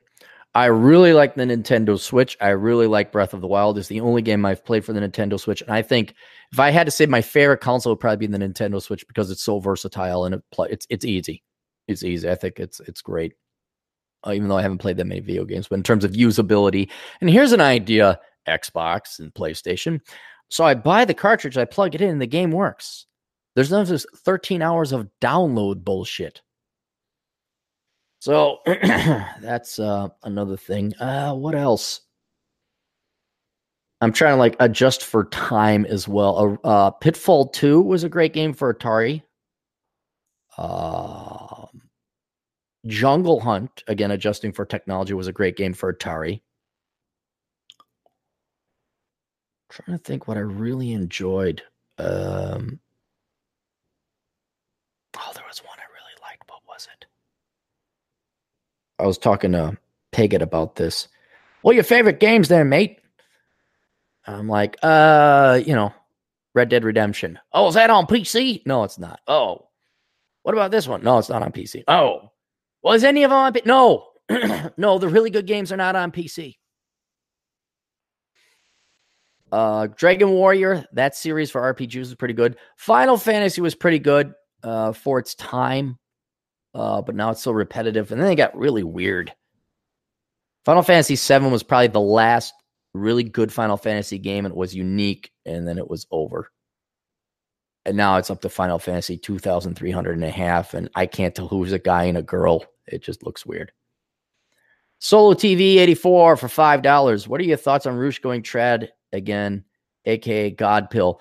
I don't know if you've heard me speculate about it before on other podcasts, but I'm trying to figure. I believe 100% he's legit. Roosh is not a hypocrite, so he's come to this conclusion, I believe, on his own. I think he's authentic. I also do wonder, though, if he's also rebranding, because you got it. Truth transcends politics and movements. I guess it's more your philosophy that guides you on what you're going to focus on. For a while, Ruth pursued the truth of how to get laid and how to get women. Biology, biophysiology, genetics. Now maybe it's more like, okay, what happens in the afterlife? That happens commonly. Young men want to get tail. And then as they get older, like, oh, I'm going to die. And they switch to religion. Plus their women get fat and ugly. They just want to golf and have coffee with the guys. So I believe it's 100% sincere. If any of you doubt Roosh or you think it's a game, read A Dead Bet in Paraguay. I question how he derived coming to this, but I not for a second doubt he's sincere. I think he is sincere. And I think he's going to be let down because I don't think the numbers are there. for every guy to get a traditional wife. I've talked about that before. You'd be going traditional for religious purposes, which is good. That's fine. You know, for the afterlife, everybody should contemplate that. So there's a reason for that. But if you're talking about in relation to women and the dynamics of courtship and traditional marriage and all that, that's gone. That ship has sailed. That's not going to return until the government is no longer the surrogate husband for the lion's share of women today. Murray Saucedo, what are some of your favorite Switch games? The only one I've played is Call of the Wild. That's the only one. Seth Court for Ya Boy Z for $1.99.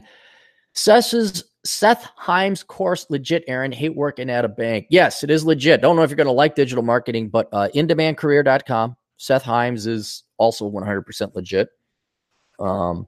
Surprise, surprise. People that show their face are legit. Who knew? Yeah. And for any of you who don't want to go to college, if we have any younger listeners, you're graduating from high school, not graduating high school, you're graduating from high school. That's something you might want to consider. You know, you don't have to go $200,000 into debt. Maybe just go work digital marketing, take his course, a couple $100, and then start working. Murray Saucedo, again, on a scale of 1 to 10. Caden Cross. Who's Caden Cross? Let's look her up.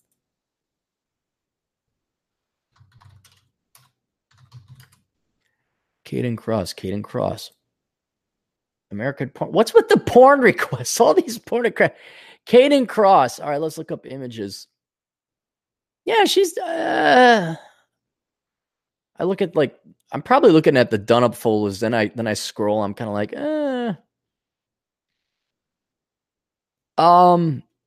yeah, she's cute. Certainly one of the better looking ones I've seen as of recent. Yeah. No, I not like that weirdo that had that huge ass. That was just weird. Yeah, would bang. 8.5, 8.75, just shy of a 9. I have no other opinion than that, but yeah, I wouldn't kick her out.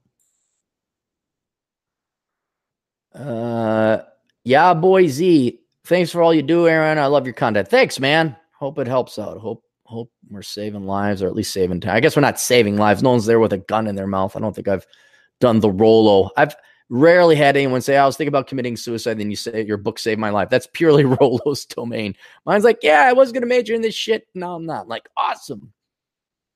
Darius Thurman, $2. PlayStation 2, Resident Evil 4, Gun. Gun was a good game. I remember playing that, and then Call of Duty. And then there was another one called the Call of Juarez, and then that was good, and then the Call of Juarez 2 was shit.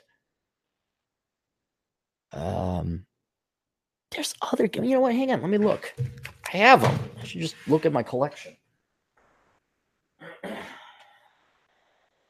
Robotech, Battletech, and Robotech Invasion. Good games.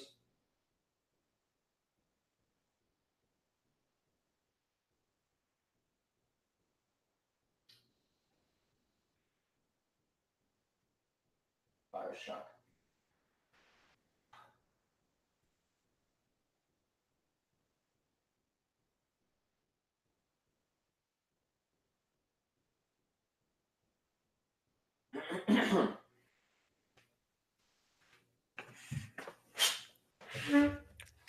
Okay, just remember, it was Battlefield Bad Company. That's also one of my favorite games. That is probably tied for second. That is a great, dumb, happy game. And then the Bioshock 1 and 2, those were good games too. I was not that excited about Bioshock 3, which was Bioshock Infinite, I think it was called. It was a very well-developed game. I think just because maybe I'm getting older, the complexity of games. I looked at Twitch last night because, man, we got to get a backup for YouTube. And I'm looking at these games. I'm like, holy complexity, Batman. I like video games as much as the next guy, but the learning curve on some of those games, the instruction manual's got to be that thick. And I was like, no, I'm not gonna. Maybe I'll just go for a ride.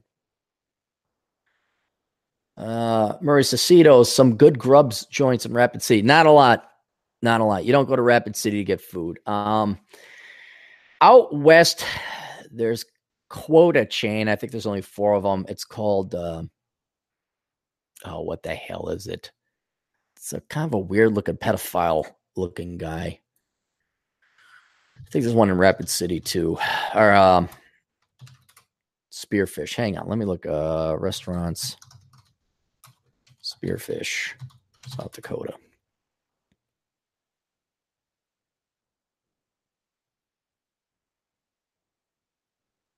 Give me a second. I know where it is. I just got to look it up.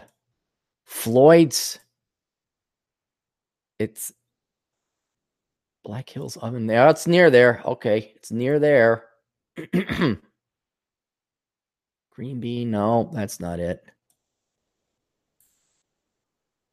No, where'd it go?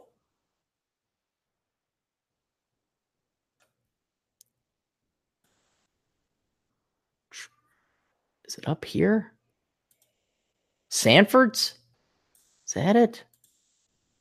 There's one in Casper. I think it's Sanford's.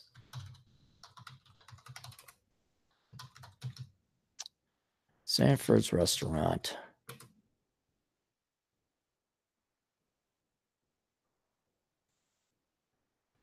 Hang on. Sorry, guys. I don't know why I'm recommending one that's all right.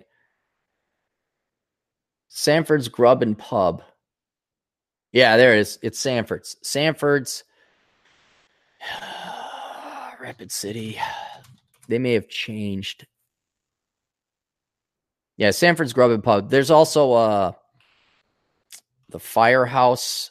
They took an old fire department building and they turned it into just your basic bar with American Eats. But there's not that much. There really isn't that much. I don't go to Rapid City because of am I out of focus? Come on, let's go here, camera. There we go. I don't go to Rapid City for the food. I don't even go to Rapid City necessarily for Rapid City. It just happens to be the city in the mountainous area I like. There's kind of an old school downtown area to it. And the Millstone is all right for breakfast. That's going to be on the west side of the city. There's a good sandwich shop over on the southwest side. Hang on. Sandwiches. I mean, if you're going, you go to Rapid City to get food. Paulie's Pizzeria and Sub Company. That's good. But there just isn't like, oh my God, there's this amazing restaurant. It's basic food. It's all right. There's some cool bars downtown if you're into the bar scene. Kelsey's, there's an Irish pub, but it's nothing that you're not going to get in your cookie cutter standard American city. I'd say it's like Applebee's food. I mean, that's all it is. There's not like, oh my God, there's this amazing thing. There's the Dakota Steakhouse if you want to get steak. That's over on the east side, right off the highway. That's new, but it's a steakhouse. You're not going to go to Rapid City for the food. Go to Paris for the food. Don't go to Rapid City for the food. And that's it. Any more? Oh, no, that was it. All right, we're all caught up. Okay, my books. If you have not gotten these books, consider getting some of them. Reconnaissance Man. This is one of those books where people keep asking me questions on Asshole Consulting about exploring the United States. Please get that book. That's another great book for high school graduation because it teaches you how to go and explore the United States to figure out where you belong. And then once you figure out where you belong, it's where do you want to plant your seed? Do you want to plant it in the desert? Do you want to plant it in the swamp? It's not going to grow in either. You need the right mixture of soil, shade, and sun in order for you to grow. And as a little seed, a little American seed, you got to explore the country to figure out where you best belong. And this book is a methodology to do that. So you're not pissing away. Again, guys, why do old people wait until they're old to go to Florida? I don't know. That's the biggest waste ever. Go when you're young. I'm pissed off because I wasted a quarter century in the Twin Cities, which is still better, though, by the way, than Casper, Wyoming, or Wyoming overall. I mean, you got to go out. You got to travel. Learn from my mistakes. Save it. Do you want to save decades of time? Well, then maybe this $12 book might be worth it. Wouldn't it be nice just to buy one place one time and then you don't move ever again because you did all your research? That's what that book is for. Reconnaissance, man. Go get it. The Black Man's Guide Out of Poverty. If you happen to be a black man and you're in poverty and want to get out, get the Black Man's Guide Out of Poverty. Written with all my knowledge of economics, with the insight and advice from black colleagues and friends. I got a kick out of, I did a tweet, I forget which one, and the people who were just freaking out were mocking me for writing a book for helping out black people. And these are liberals, guys. These are liberals. Like, look what he's done. Yeah. Trying to help out my fellow black American. How dare I? It just shows you how, well, dumb, hypocritical, but they don't like you guys. The left doesn't like you. They use you as a tool. Please understand that. So we got that there. Bachelor Pad Economics, my flagship product. Everyone keeps buying that. Thank you very much. That'd make a great high school gift. It would. High school graduation gift. That is, trust me, guys, that everyone should be reading that because it handholds you from the age of 14 to death on every major and mediocre financial decision you're going to make. That book alone will save you, I'd estimate conservatively, $100,000. You want to be $100,000 richer in today's dollars by the time you die? Well, get that book and read it. We already talked about Worthless. Enjoy the Decline, Accepting Living with the Death of the United States. That's if you want it. For the remaining 30, 40, 50. Are you pissed off every day that when you wake up the news is shit? Well, maybe read this book so you're not angry anymore. You're happy like me, fucking Christ. And you go for a motorcycle ride on Super Chat money. Yay. Somehow I think the motorcycle ride with the gas bought with Super Chat money is going to be a more enjoyable one than just a regular motorcycle ride. It's kind of like when I win money from my buddy Richard in poker. His money is just somehow better. Curse of the High IQ, that's for all you guys listening right now. And I'm not saying it to kiss your ass. I'm saying that because if you're tuning into this show, chances are you're smarter than the average bear.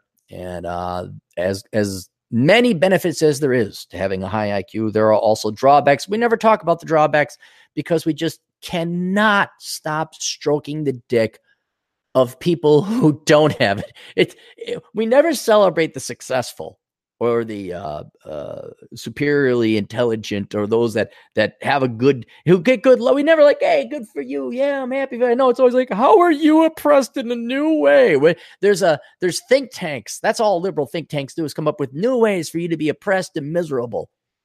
We always focus on that. Oh my God, you're disabled in this capacity. You're oppressed. Let's have a month celebrating after you. This will solve it all. Here's the Democrats' solution to everything. We're going to have a month. We're going to dedicate to you, your group of people, whatever disadvantage or thing you have. And we're going to do this to you for a month, and that'll solve the problem. Meanwhile, like, hey, major in engineering, join the military. Shut the fuck up, racist, sexist, homophobe. Never mind. I'll just go for a motorcycle ride. So get that. Especially if you hated school. That'd be a great book for young people to read while you're in school and you're just trying to stay awake, listening to this low IQ fucktard called a teacher blather on about dangling participles. Always loved that about English.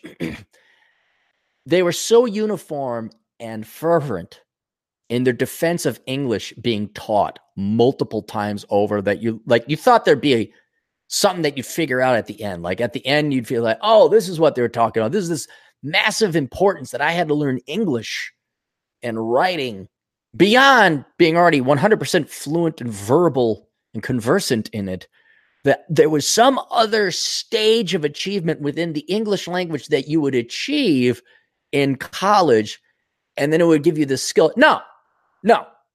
You know how you could read, write, and talk in the third grade? That's all you need. It's really all you need. Everything else was just a jobs program for a bunch of worthless fucking quantahahas to sit there. I have a degree in English. You want to talk about the proto-SJWs right there. Here's your worthless degree, but you're going to analyze every possible nook and cranny, coming up with pablum and forcing these poor kids to go through it because you need a fucking job. There's a special place in hell for people who drive slow in the left lane, talking to theater, pedophiles, and English teachers. Poor Richard's Retirement. Everybody should get that book so you can retire early and retire adequately. And the way you do that, Bacon Maldito was talking about this. And he gave me a shout out. I'll give Bacon a shout. He's not in there. He's not in the chat room. For once, Bacon ain't here. He was talking about it, and he's right. I think he did even read it in Poor Richard's Retirement. If you don't buy new cars or lease them, and you just get, old shitty Clarey car, you pay cash for it, and you take that money instead and you throw it in a 401k or IRA, average returning mutual fund, you will have enough money saved up for retirement. I did the numbers. I crunched the numbers. The question is whether you can let go of this bullshit addiction you have to status and realize that a car is for transportation, not transportation, transportation, which is the re-emphasis that you're just there for transportation. That's all it's supposed to do. And then once you realize that, you throw your money into a mutual fund early on. You're not some dipshit kid that blows $35,000 on a leased vehicle at 16% interest. Then you'll actually have money. And then you can join Cappy as the young man, old man league of world problem solving coffee drinkers at 7 a.m. at Cappy's favorite coffee store. Then we also have my best of Cappy's books. Do I have those? Yeah, I got one. Hang on. This one. And this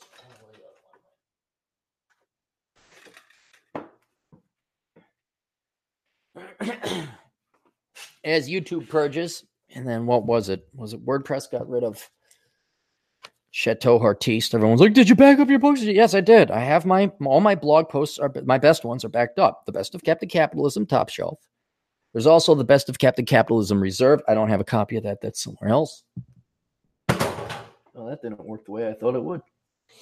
And then there's Love Letters to the Left. This one right here. This one's actually good. I know it's big. And then as you've noticed, we've had different artists draw the covers for it. So I'm going to do the pinup thing because it pisses off fat, ugly women. Speaking of which, we have an article about that.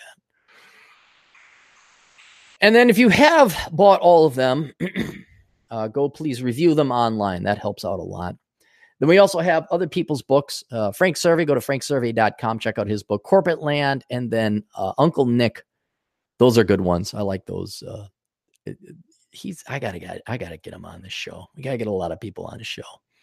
Then we also have Adam Piggott's books, Run Guts, Pull Cones, and then the absolutely mandatory book. I don't say that to sell his book. I'm saying it because it's absolutely mandatory. You read this book, especially if you're a young man, Pushing Rubber Downhill. That is the story of a guy going from soy to alpha. That's really what it is. It's that journey where you go from a soy cuck loser, pathetic pussy beggar to the real man I saw last week who could bench press almost twice as much as I could, even though looking at him, you couldn't tell. As he went to the bar.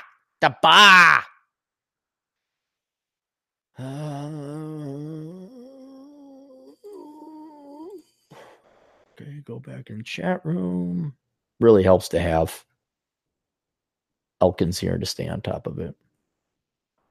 Murray Cicito, another $4.99. Thanks, Murray. You don't have to give me all your money. Would you recommend San Antonio as a place to live as a single man? I don't know. I've only driven through it. Stayed one night there. Didn't even go downtown. It seemed like a nice enough place. It's not Austin. It's Texas. There's a military base there. That'll keep it pretty conservative. It's warm. I'm sure it gets hot as hell during summer. The only thing I really didn't like about San Antonio, you're kind of in the middle of nowhere. Because to get to El Paso, which is also in the middle of nowhere, that's a full day drive to get across Texas. You're south of Dallas. If you like Mexico, like you like going to Monterrey, I guess that's a town to be kind of in because Monterrey is still within shot. But it's kind of the hill country, which isn't the most terribly exciting part of Texas. Texas just doesn't have the landscape for me. I mean, yeah, it's good. Dude, it's going to beat Seattle. It'll beat Chicago. It'll beat any leftist shithole. Yeah, it'll beat any California town. Yeah, it's Texas. And you could shoot your guns with the culture I'm not worried about. There wasn't like, oh my God, this is amazing. But you're talking to a guy. I didn't even go to downtown. I do the river walk. Yes, people of San Antonio, I'm aware you have a river walk. And as a single man, I wouldn't know. I would say probably not because of the military base. If you're going to have a lopsided number of men, and they're let's just face it, military guys are better looking than non-military guys. They got more shit going on. They're in better shape. They got the uniform. So, go visit. Get reconnaissance, man. Go do your reconnaissance. Follow the instructions. Oh, we got $10. Who just donated 10? Cheap cinema. Wow, $10. Wife and I live in Indiana. Super cheap. Taxes, etc. Yeah, but don't you have to pay like $800 a year just to register your car? That's where I remember that. Maybe that was 20 years ago. I don't know if that's still the same today. House is getting paid off and live dirt cheap, no kids. Would you recommend a camper to get us out and travel? Things? No, I absolutely do not recommend campers. Rent one, yes. Do not buy one. Campers, you got to hook them up. You got to find a campsite. If you really want to do, what I'd recommend you do is you lease a van, throw a match. It depends on what you want, how long. But if you're just looking to do a summer or a year, go buy yourself a reliable used van, throw a mattress in the back, and then do the van life and travel around the country, North America if you want. Don't get a camper. They're slow. They consume way more gas than is necessary. For God's sake, you're hauling around a toilet. Like, they don't have toilets. Like, you can't just go pee on the side of the road. No, we need to haul our toilet with us. Every mathematical financial analysis I've done of campers, it's just cheaper to go to modestly priced hotels, not cheap ones, but modestly priced hotels. You're not going to be able to stay at 4 or 5 star. But no, those campers, and they're a royal pain in the ass to drive, especially if you get up into the mountains. Then you're slowing everyone down. You're getting pissed off. No, I'd get a van. If it's just you and your wife, get a van. Sleep in the van. Stop at waysides. Read reconnaissance, man. Even tell you how to wash in waysides. How you don't even have to stay at hotels. It's the way to go. So thanks, Brent. That money will go to that. You know what? Give the old Catmeister a break. I think I'm going to finish off the last of that coffee. Going to gargle, and then we're going to get to the articles, of which there are many, and why I did. Look at this. I didn't even get to the article today. How long are we going? GF is getting back in about 2.5 hours. Gonna do our lunch, and then I'm riding. GF is leaving too. The family's coming. Oh, isn't that nice, gentlemen, when the family comes to town? Bye. See, I'll be fine. Nope. Just me and John Marston saving the West. That's all. Nope. That'd be perfectly out. No, that's all right. You guys go. I'll see. Hang on.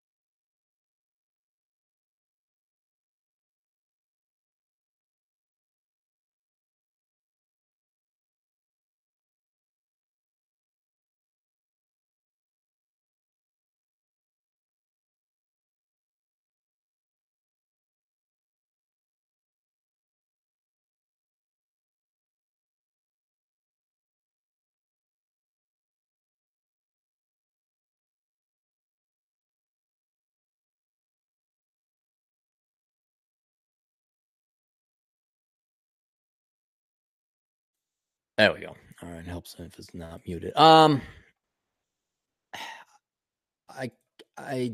It's an onslaught of stupid.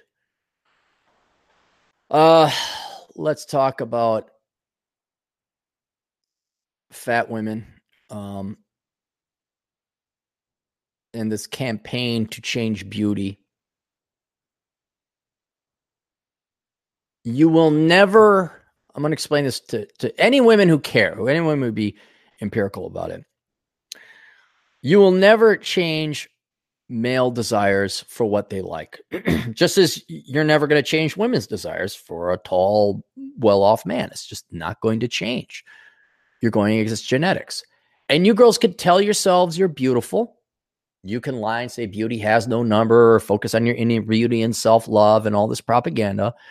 But like Oprah and women's magazines and all that, they're lying to you. Now, again, if you want to go WGTOW, women going their own way and be a feminist, you have every right to, but then go, I differentiate between ghost and MGTOW. Ghost men, they gone. You don't even see them. They don't sit around and bang away at the keyboard and on MGTOW forums about how much they don't need women when that's all they obsess about. And it's the same thing with women. If you're comfortable in your own body and you're happy, go. But don't tell us we got to like you. And so here's the difference. This is where tyranny comes in. Again, the left will never stop because they got to do something.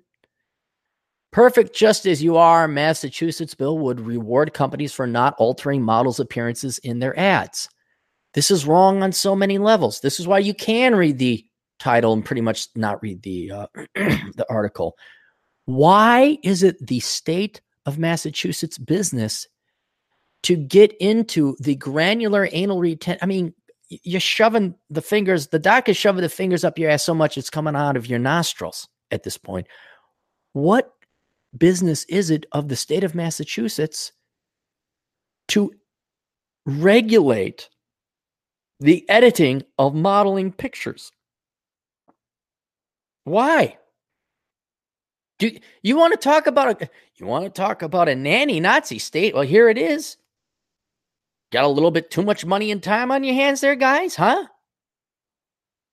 One lawmaker in Massachusetts is set on making money moves in favor of body confidence, sponsoring legislation that would provide financial incentives to companies that did not alter the looks of models in their ads.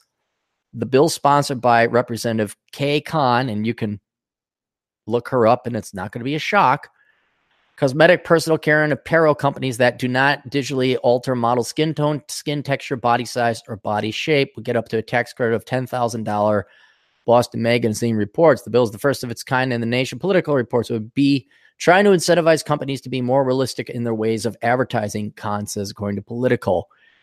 It's not just that we see images just once or twice. We see these manipulated images hundreds of times, and that's what kind of stays with us. So the idea would be to create a better environment that would promote more healthy images. Lady, you're not the epitome of health. The talk about the pot calling the kettle black. This gal's a fat. You don't even have to look her up, guy. If you want, look her up. What's her name? K-Con. She's fat. She's old. She's wrinkly. She's had her time. She's pissed off. Now she doesn't want any of you young women with a life left, a shot left to be beautiful. She's not healthy. It's like, I think it was the Danish health minister. She was 400 pounds, just this land whale. It's like, really? And the need to do so is dire, say researchers and body positive activists. Oh, is it dire? It says researchers? Funny, there's no link here. Being bombarded with unrealistic images of people or a lack of diversity. What about too much diversity? I'll point this out. Minnesota, if you did not know, is predominantly white. You can't find white people on advertisements. It's all non-white people. They just aren't there. Certainly not white males. On the buses, I got a magazine that the GF gets. I'm like, there's not that many black people in this profession. How about a representation or representative proportion of the population? Oh, you walk into Target, you think Target thinks there's no white people at all. They're gone. They think they're living in Africa or Mexico right now. If you go into a Target, like, am I in the United States? Why is everything in English? Take the same toll on mental health, especially among younger people, teens, and children. As political notes, experts say that regular exposure to digitally altered images of models can trigger mental health issues in young people, including Well, I guess they should fucking die then. I'm not talking like suicide, but survival of the fittest. You know how you leftists are like, don't interrupt nature, overpopulation. Well, maybe if you're so weak-minded that images also gives you an eating disorder, maybe you're not exactly the robust type of genetics that are going to make it in the long term. Huh? And Khan's bill comes as some brands have rejected using digitally altered images in ad campaigns. Women's retailer Aerie stopped editing photos of models in 2010. And Target, okay, Target, here we go, announced it would not alter images of its models in a swimwear campaign. Look, it is brilliant marketing. I used to be against corporations doing social justice warrior political advertising. Now that the only value, the only thing millennials and Gen Zers have in their life is politics, I understand why you're advertising to people. I understand why you advertise to their politics, the feminism, the social justice, the organic this, the gluten-free that, the fair trade this. And I understand why Target, I totally understand why Target advertises to fat women, because what skinny women are around to buy your shit? The majority of people are obese. I'd say it's become a religion for women, like being pro-fat. Okay. I mean, you could, again, go your own way, go ghost. Don't complain about it, though, that men aren't just like, like lining up for you. But this is the money-making operation. Is this how they make their money? It's like Atham's question. Should I sell a pill that cures cancer? What was it, Atham? Cures cancer or makes your inch 1.5 or makes your dick 1.5 inches bigger? Well, obviously the 1.5 inch dick is going to be way more popular. And women don't want to be healthy. Men don't want to be healthy either. So Target's just playing to it. Fine, go ahead. Don't need a law for it. Good coffee, Louise. Young people are increasingly bombarded with digital altered images of models and advertising contests, according to Boston Magazine. Some of these images have been so manipulated that models have told us their own parents don't recognize them. This bill will hopefully spur companies to lean into the body oh, man. Lean into the body confidence movement and realize that consumers would like to see themselves, their real selves, in the media. Yeah. Yeah, where are the white guys? Where the white guy at? Where the white guys at? Said no hot chicks ever. Getting to see our real selves, no matter our shape, color, or size. Now that would be beautiful. That is such projection from this K Khan.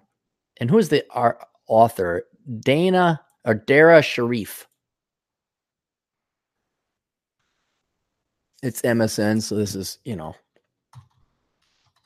let's take a look at Dana. How much you want to bet she's not a physically attractive person? And look, Dana, K, you guys can just go. You can be happy. Again, go, do, be, jump. Oh, surprise, surprise, no picture. She has 107 Twitter followers. Now, remember, she works at The Root and other websites that have way more financing than I do. There's no images here. LinkedIn, I don't have to go through her LinkedIn profile. Kinja, is this okay? She is. If this is, I think this is the same one. She is a ugly fat woman. Again, nothing wrong with that. Oh yeah. Okay, there you go. Okay. Yep. I did an image search, and there we go. Nothing. Go be ugly. Go. Be fat. Live your life. Enjoy. There's a lot to be said for not worrying about what the opposite sex thinks about you. But then please go do it and stop lecturing us about it. Some of us like looking at beautiful people. I'll point it out again. I go to Walmart. I go down the street. I go to the grocery store. I go to the restaurant. I go to the airport. There are an unacceptable amount of ugly fat people. It is a negative externality. It's like looking at hideous Soviet architecture. It rapes one's eyes. It's not beautiful. But at the same time, you have every right to do whatever, wear what you want, dress how you want, be as fat as you want. It's your right. It's freedom. Don't you dare tell me or my company what I got to do with my advertising. Don't you dare tell me it personally on a level what I can and cannot accept. Don't try to constantly lecture me about how we should have shame or be shallow because we don't like fat chicks and their wonderful personalities. Because it's not freedom. Let men like what they like. Let women. I've never heard, well, you do hear from the guys a little bit complaining about how women insist on 6 feet tall, especially coming from the short guys. I get it, but guys, they don't like that. You just have to accept it. You're short. That's it. It's much healthier that way to accept reality. The true insanity is show me where guys have tried to make legislation where we're going to reward companies for displaying more short men in their advertising. And because it might hurt our fifis and give us complexes, then we need our hood medicines. Hang on.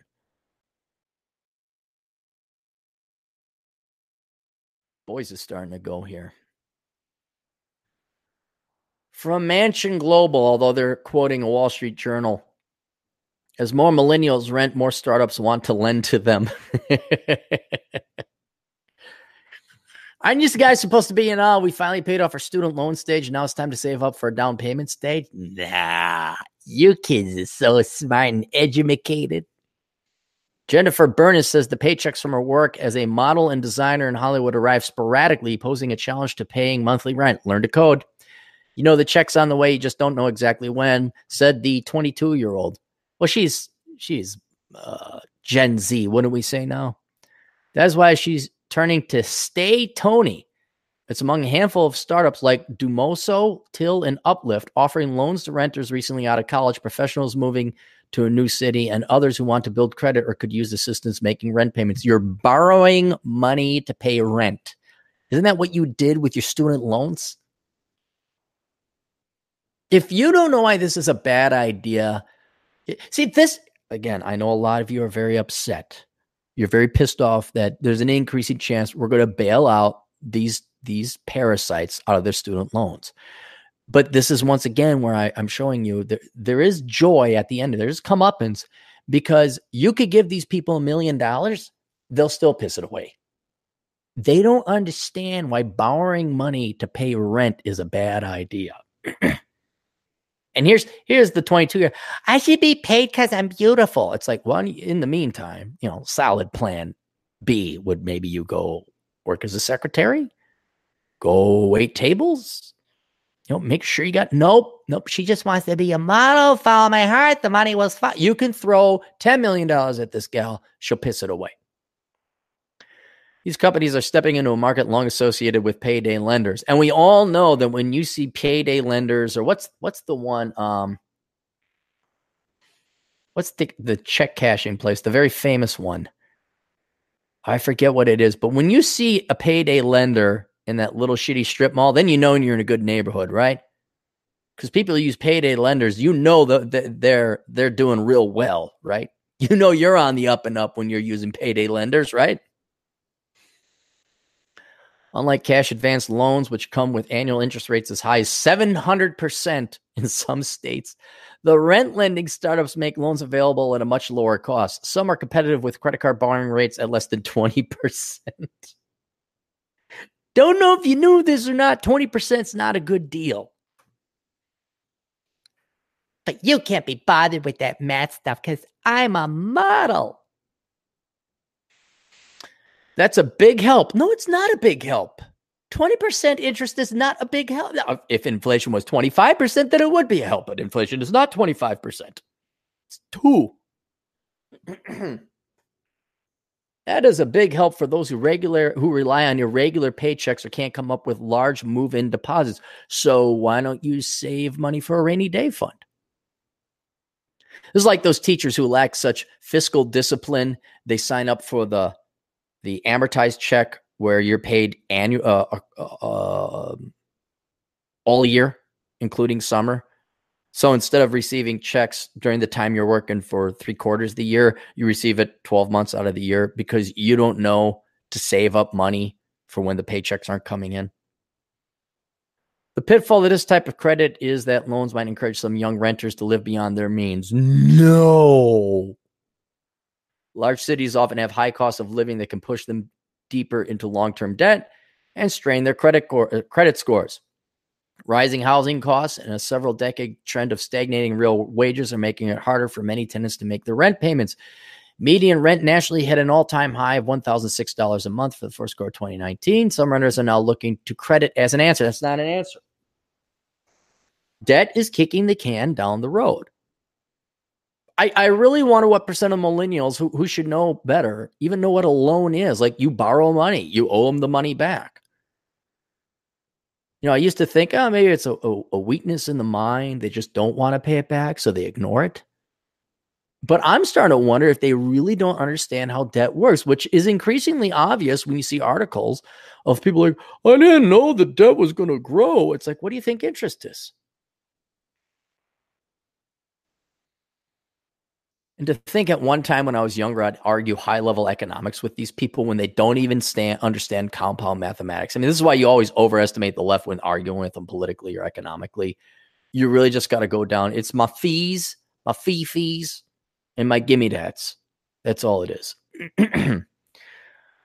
Outstanding consumer credit, which doesn't include mortgage loans, exceeded $4 trillion for the first time last year, according to data from the Federal Reserve. 2017 survey of more than 100,000 renters by the National Multifamily Housing Council. A landlord group showed 3% of those surveyed paid rent with credit cards. That's not bad. That's good. I thought it was way. As many as 60% they would put the rent on plastic if their landlords would accept it. Well, you can do that. You pay for other expenses with credit card, freeing up cash for you to pay your landlord. As rents have gone up, we get more and more emails and phone calls where people would ask us if they could pay the rent over time, says Tony Diamond, founder of Stay Tony, which manages upscale apartments in Los Angeles and the Atlanta areas. Why are you asking for extensions on rent if you're in an upscale apartment? Like I said, guys, they'll blow through the money. You can give them $10 million to blow through it. The company recently began allowing tenants to finance up to 3 months of rent over a 12-month period, joining with the loan vendor Uplift, which made a name for itself financing family vacations.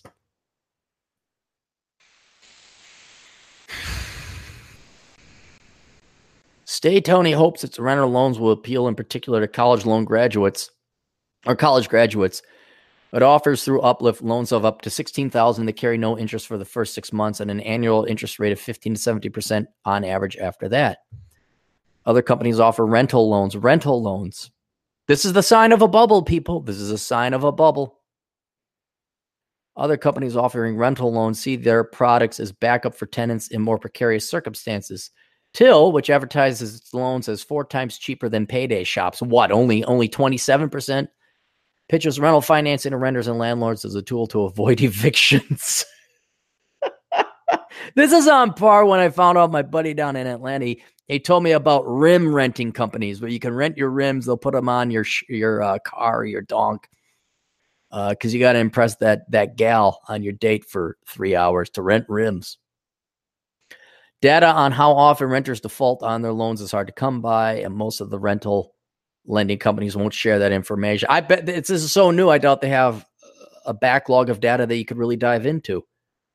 Some lenders suggest one measure could be the serious borrower delinquency rate on unsecured personal loans, which is defined as borrowers who are more than 60 days behind on payments. That stood at 3.6% in the fourth quarter of 2018, according to the credit agency TransUnion. At least one startup in the rental loan business has already tightened credit standards. Yeah, I figured it would. This sounds like dude bros.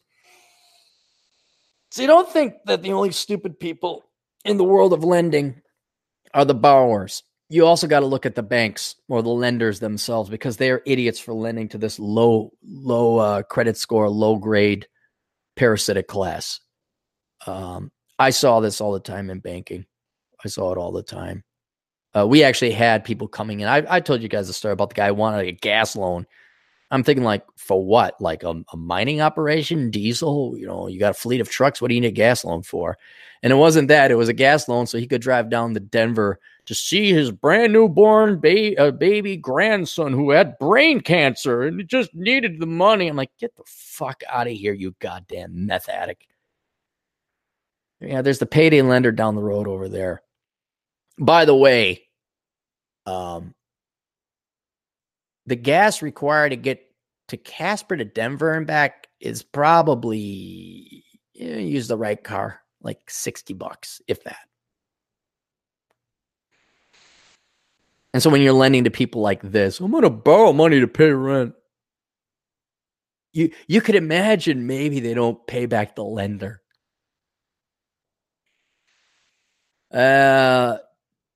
Damuso co-founder Michael Lightfoot said the decision reflected loan risk and the connotations around subprime lending. But as long as rents keep climbing, some young people may elect to borrow to live in choice locations.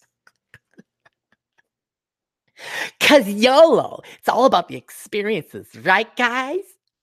Alexander Kaplan, a tech entrepreneur. Please don't tell me you're an entrepreneur. Moved back to New York after years of living abroad. He paid roughly $500 a month to live in what he called the Soho of Belgrade, Serbia. Coming back here, I was quite shocked, said Kaplan, who rents a studio apartment in Manhattan's Upper East Side for $2,800 a month. He borrowed $10,000 last year from a company called Rent Lender, which is now restructuring. So he's a tech entrepreneur, huh? And that's why he has to borrow. This is why I don't believe I'm a businessman. Huh? Ladies, going to help out the ladies here. I know you girls want a guy with money and who's successful and has his act together. If they have CEO on their business card and they don't have gray hair, you might want to be suspicious. If they have gray hair and they have CEO on their business card, you might want to be suspicious. I even had a video out there once about how to find a rich man. And it got some traction. Let's go back to the super chat so we don't fall too far behind. Grubhubs. I got Murray there. We got Cheap Cinema. Okay, got Praxi app. Oh, that's right, Praxi. Steve says hello. Go get yourself some overpriced coffee, Cappy. Thank you, Steve. I appreciate it. And I already plugged Praxi, but again, Praxi, Praxey. Download that app if you want to contact me directly. Cheap coffee for $10. I'm actually kind of coffeeed up now. I'm kind of slowly waking up. I'm going to take a shower. Oh, and to show you, hang on, let me show you how old man I am. Look at that. That's how old man I am. Look at that. Socks on, sandals. Got to take a shower in the morning. Watch The Price is Right.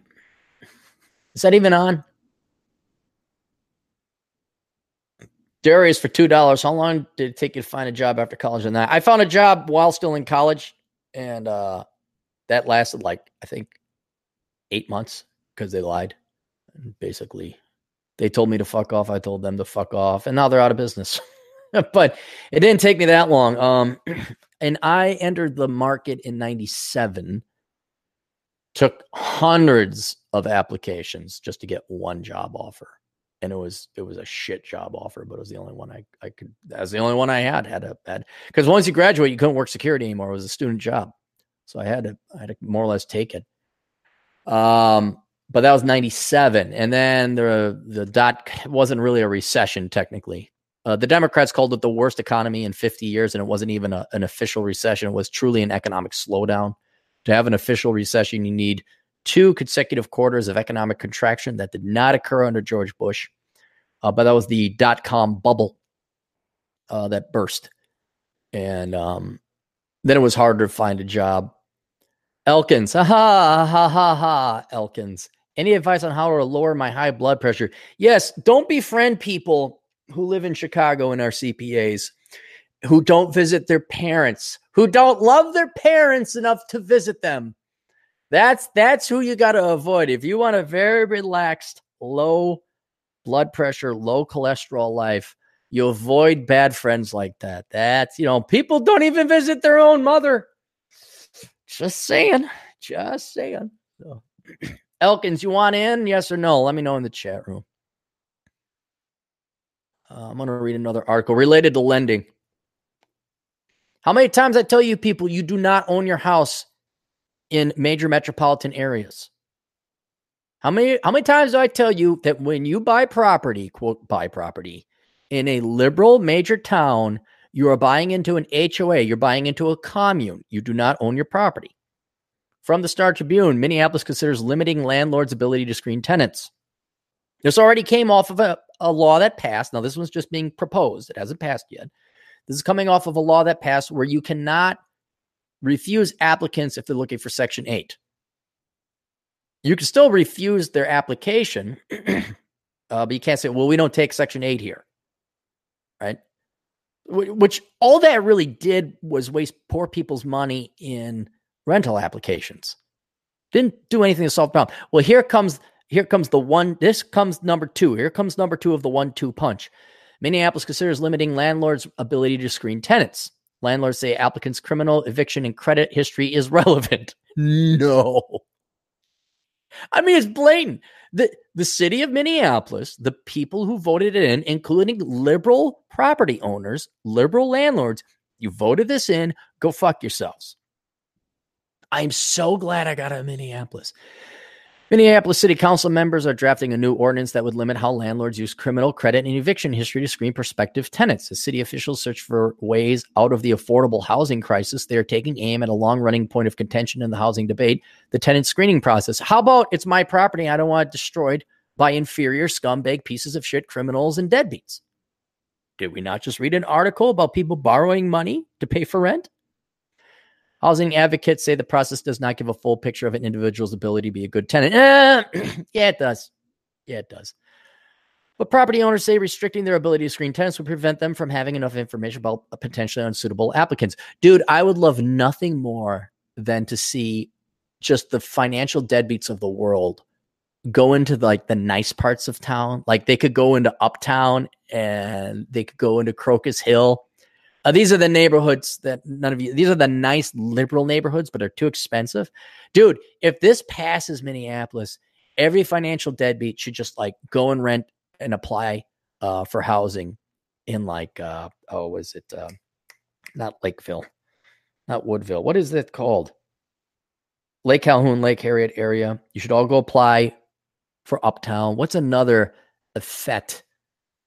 The U of M campus. That's nice. Got a lot of nice housing there.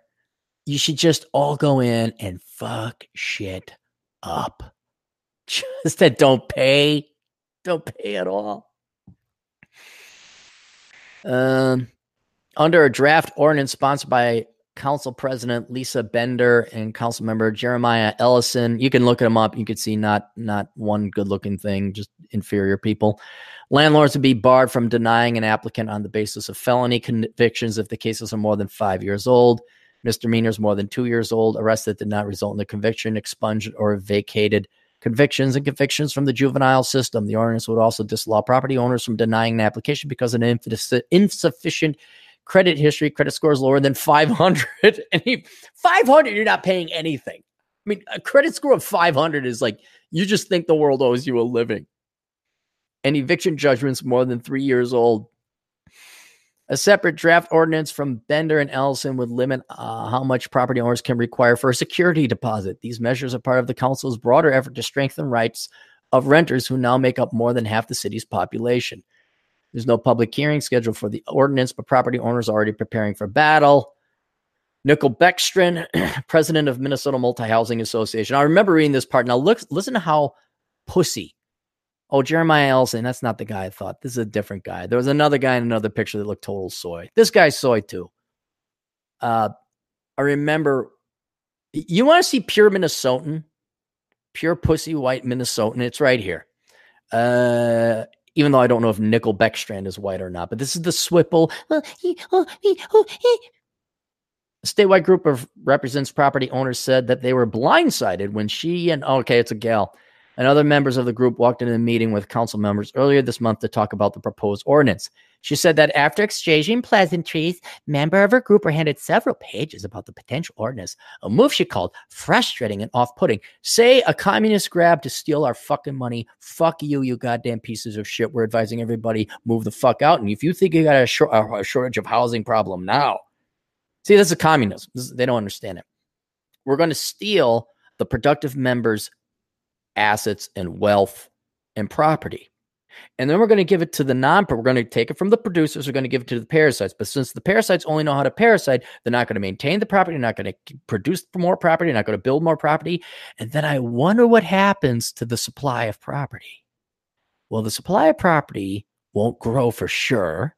And then over time, it won't be maintained. So the supply of occupiable property will go down. And then there'll be an even worse shortage.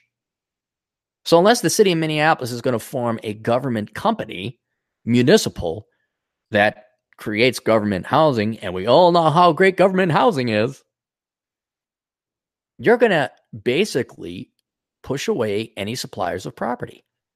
And no one's good. No one, oh God, you have no idea how happy I am when I see people buy rental property in the Twin Cities who are liberal, or people who build rental property. I know one guy, he was going to solve, by the way, you don't have to worry about this anymore. There's this one guy, he's kind of rich, and he was going to solve the housing crisis here because he's going to build low-income housing. He said, it's time to get serious about housing, and he's going to take care of it. So he's going to build some low-income housing. So don't worry, it's all taken care of. So we know how well that's going to work. And geez, surprise, surprise, it didn't end up the way he thought it would.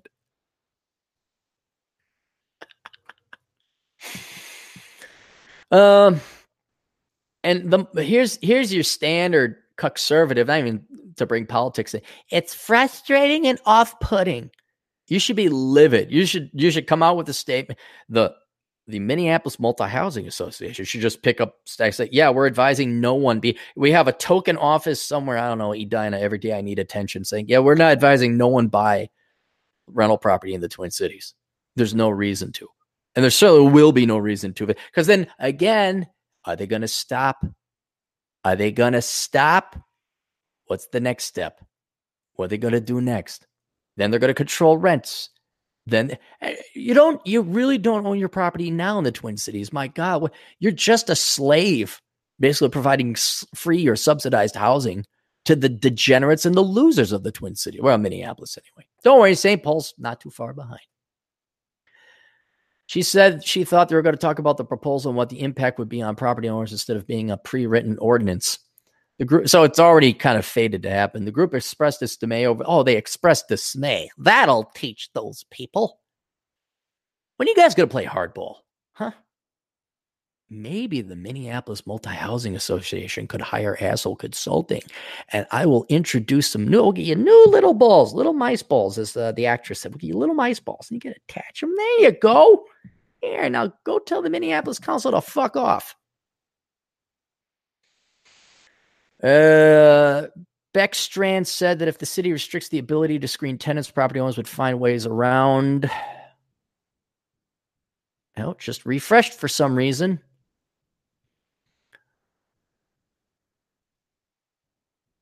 Property owners would find ways around the ordinance by creating new requirements for applicants, such as higher security deposits. No, they'll leave. They should leave. I think the city council honestly believes in their mind that the information that comes out in a criminal background is not relevant to the decision around housing. Well, of course, they're criminals themselves. They don't have great credit scores unless they came from Rich Wyzetta like Betsy Hodges did. Then daddy makes sure your money's all in the bank, sweetheart.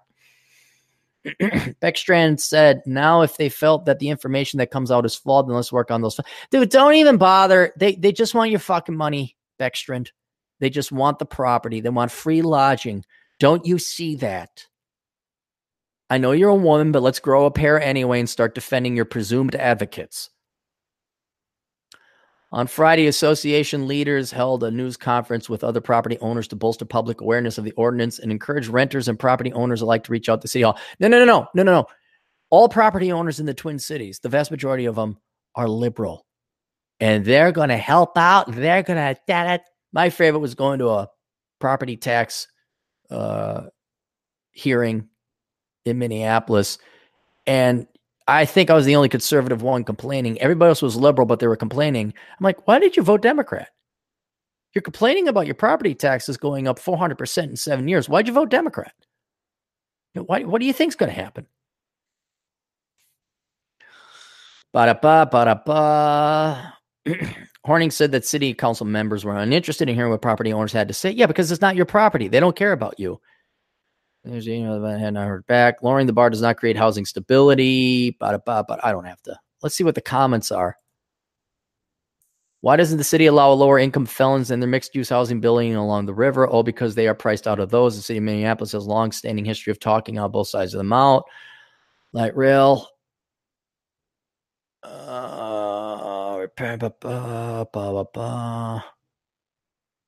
Rents will go up and rental properties will disappear. I think this probably made it to some conservative websites because the city of Minneapolis, the Minneapolitans, that's what they call themselves, and not this smart.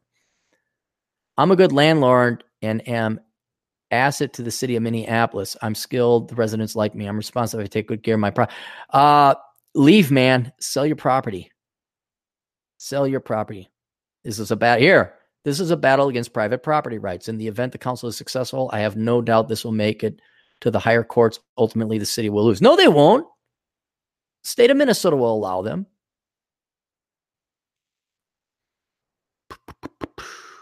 You really don't want to live in Minneapolis anyway. But that's where all the action is. Let's go to the super chats. Scroll back up. I think my parents are watching this right now, Clarey. Yeah. Hey, Mr. and Mrs. Elkins.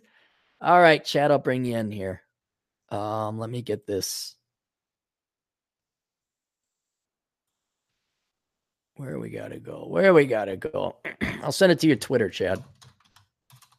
Now I gotta pee after drinking all that coffee again.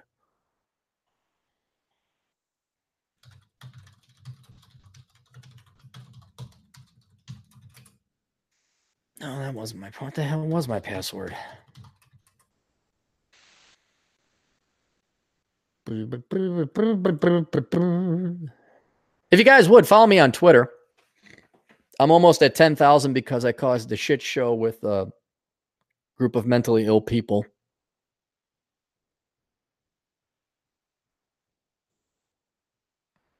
Twitter.com, Aaron Clarey, I think. Follow me. Get me up to 10,000, guys. I don't know what happens at 10,000. I'm sure the algorithms like big, large, round numbers. Chad, give me a sec. I'm going to hit the can.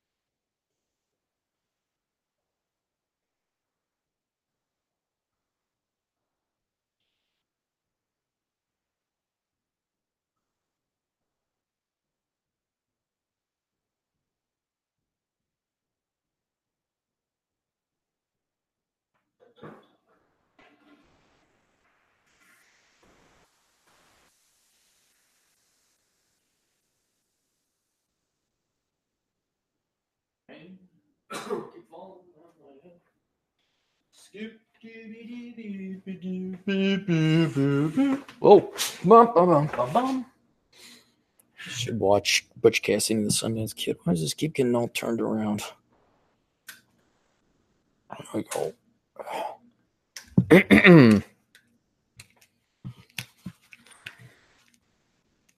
Oh, what the fuck? Why is that not fitting right? Does this just bend on me? No. All right. Close. Okay, Chad's not here. Where is he? Back to the chat room. Bang on some super chats. Always Chad's going to want his blood shekels. Cappy, what's your funny security guard story? What is my funniest? There were several. Funniest. It wasn't me. I only heard it on the radio, but it was when a cow got out of the barn on the St. Paul campus. I think that was the funniest. Also, another funny story. I was with the talented Mr. Lee. I had a party. I think it was my college graduation party at my apartment, which was at Ghettos in the Sky, Riverside Plaza, 34th floor, McKnight Building. And again, I wasn't working that night, but Khan was. And not to bore you with details, but you had a patrol zone that you were assigned to. And then within that zone, you could patrol to certain borders outside of the campus. They would still be allowed to go on. In other words, they didn't want you like running down to the Mall of America to watch a movie, which some security guards did. They didn't want you running to Minneapolis. They didn't want you running out, to the suburbs. They wanted you within range of the campus. So the Ghettos in the Sky was within the zone of the West Bank zone. You could go there. And so I have my party and I get the buzz in and the talented Mr. Lee. Met that Alan Clarey, let me in. I come here for a party. And he comes up. He's got his uniform on. Now, he lived in the building, too. I said, are you getting off duty? Like, yeah, Mr. Clarey, I'm off duty. And then his radio goes off. And it was the welfare checks. Like, welfare checks, escort able. I'm like, you're on duty, Con? I'm like, what zone are you assigned to? Said, I assigned to West Bank, Mr. Clarey. I assigned to West Bank. I fine now. And I'm like, yeah, but you can't be up here because you got to be patrolling, if anyone found out. So they're going through the welfare checks, escort Baker, escort Charlie, escort Delta, escort Elvis, all that other that. And then they go to zones, and I'm like, are you in St. Paul? Where I said, are you in West Bank? You're like, oh no, I'm not on West Bank. And I'm like, are you IT zone? I'm escort Delta, like anything near or close to where he should be. Then it comes to St. Paul. It's like St. Paul escort. And Khan say, hang on for a second, Mr. Clarey. St. Paul, okay. And I'm like, oh, fuck, Khan. You're supposed to be in St. Paul. It was clear on the other side. You could not get any further away from where he was supposed to be because you're supposed to be in St. Paul, which is, I guess, fine because nothing happened in St. Paul anyway. But there was that. I don't know. I think one time I had a crush on a regular escort. And this guy, Ty, this ass, he, sometimes a gal would come up and ask a security guard, can I get an escort instead of calling in? So they'd come on the radio and call dispatch. Dispatch, yeah, we've got Amy over at this building wants to be walking here. Okay, Charlie, take care of it, or, IT zone, take care of it.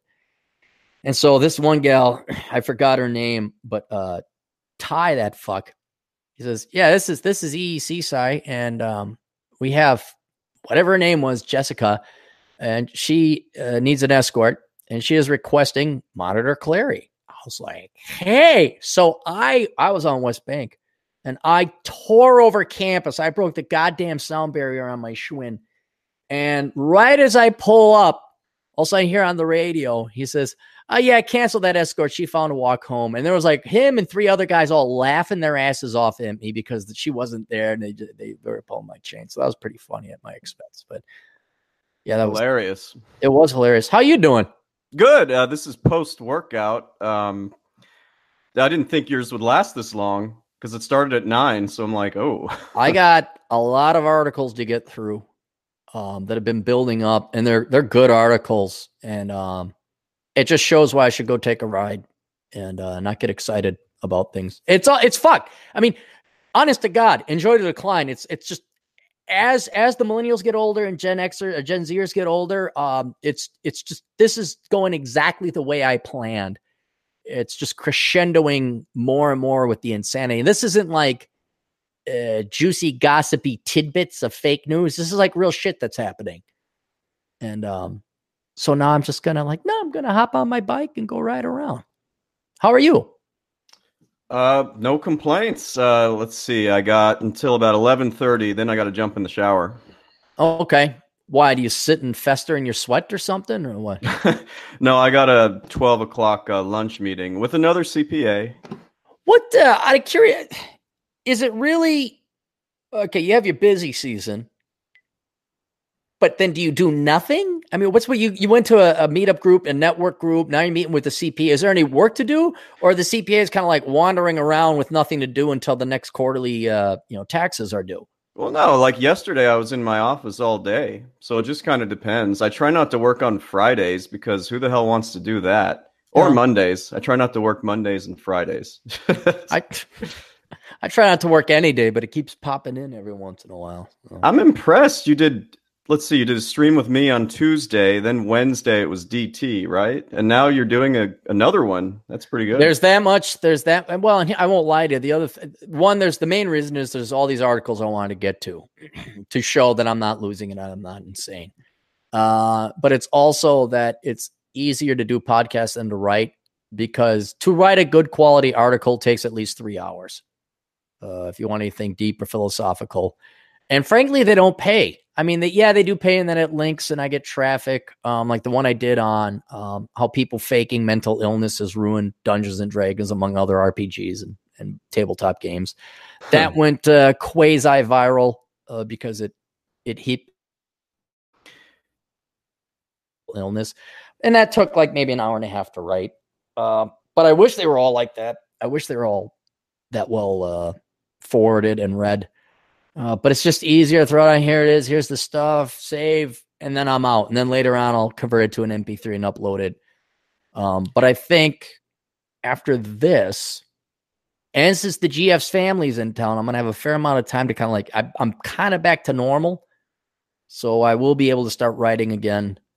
And not just doing podcasts, but podcasts are real easy, very efficient, very simple. You just throw it on, hit record, and off we go. Hey, did you read the responses on Twitter that you got to that article? Yeah, some of them, but after a while they just repeat. Yeah, I am a douche. I'm an incel. I wear a fedora. Yeah, they were talking about the fedora. Yeah, they couldn't get out. I'm like, yeah, but I'm wearing it the right way. I have a suit on. I look good. And you're telling me I'm a fedora wearing incel, and you go to their, like, you see their image. Well, didn't I forward you and Atham a couple of their images? Yeah, you did. And yeah, they looked just like you would think that they look, Yeah.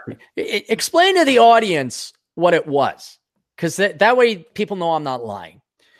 Well, I mean, so I looked at some of these hateful responses, and you can pretty much see the person's face. A lot of people are just, and they looked like blue-haired, overweight, just they fit every stereotype in the book. That is what shocked me most about it, is how stereotypical it was. Where that's the hive. We found the hive. Like, yeah, these people exist. It's, okay, yeah, 320 million Americans. You're going to find some weirdos, of course, and fine. Everyone should be a little bit, I'm okay with that. But it's like, no, these people do exist, and they're in pretty good numbers. They're not the majority, thank God. And they were so mentally ill and dysfunctional, whether faking it or not. But yeah, you looked at them and it's like, how can you expect me? You think anyone's going to take you seriously except for your echo chamber there?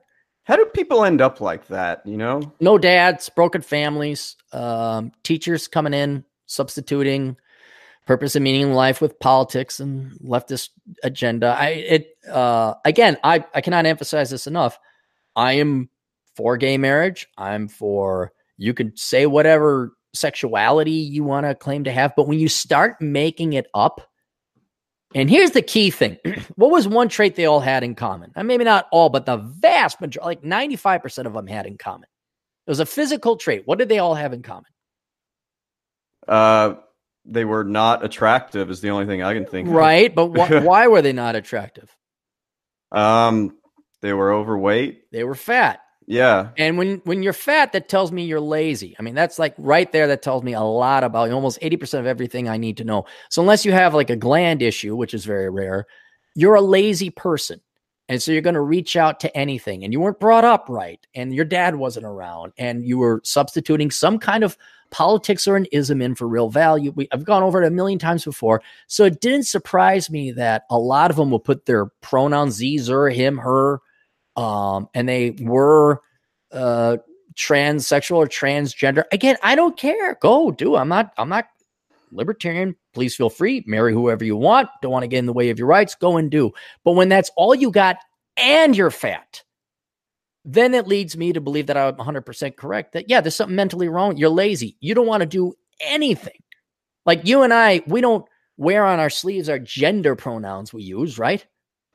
I mean, I got to say, there's been people that have tried to get me to call them certain things, usually clients. And I'm like, well, you're the one paying me, so I'll just call you. You can say, I'll call you Superman if you want. Yeah, no, just give me your money. Yeah, fine. but let's say you're on a date or you're first interacting with a girl. What's one of the first things, like the girl says, tell me about you. What are you going to start? A girl asks you on a date, Chad, tell me about you. What's your answer? I'm going to say, well, life was going all according to plan until I found this guy named Captain Capitalism on the internet. And then it all just went downhill from there. I started becoming more of an asshole jerk. I would go on podcasts and act like a total prick. So anyway, tell me about you. That's so even though you're trying to be funny, it's a sarcastic answer.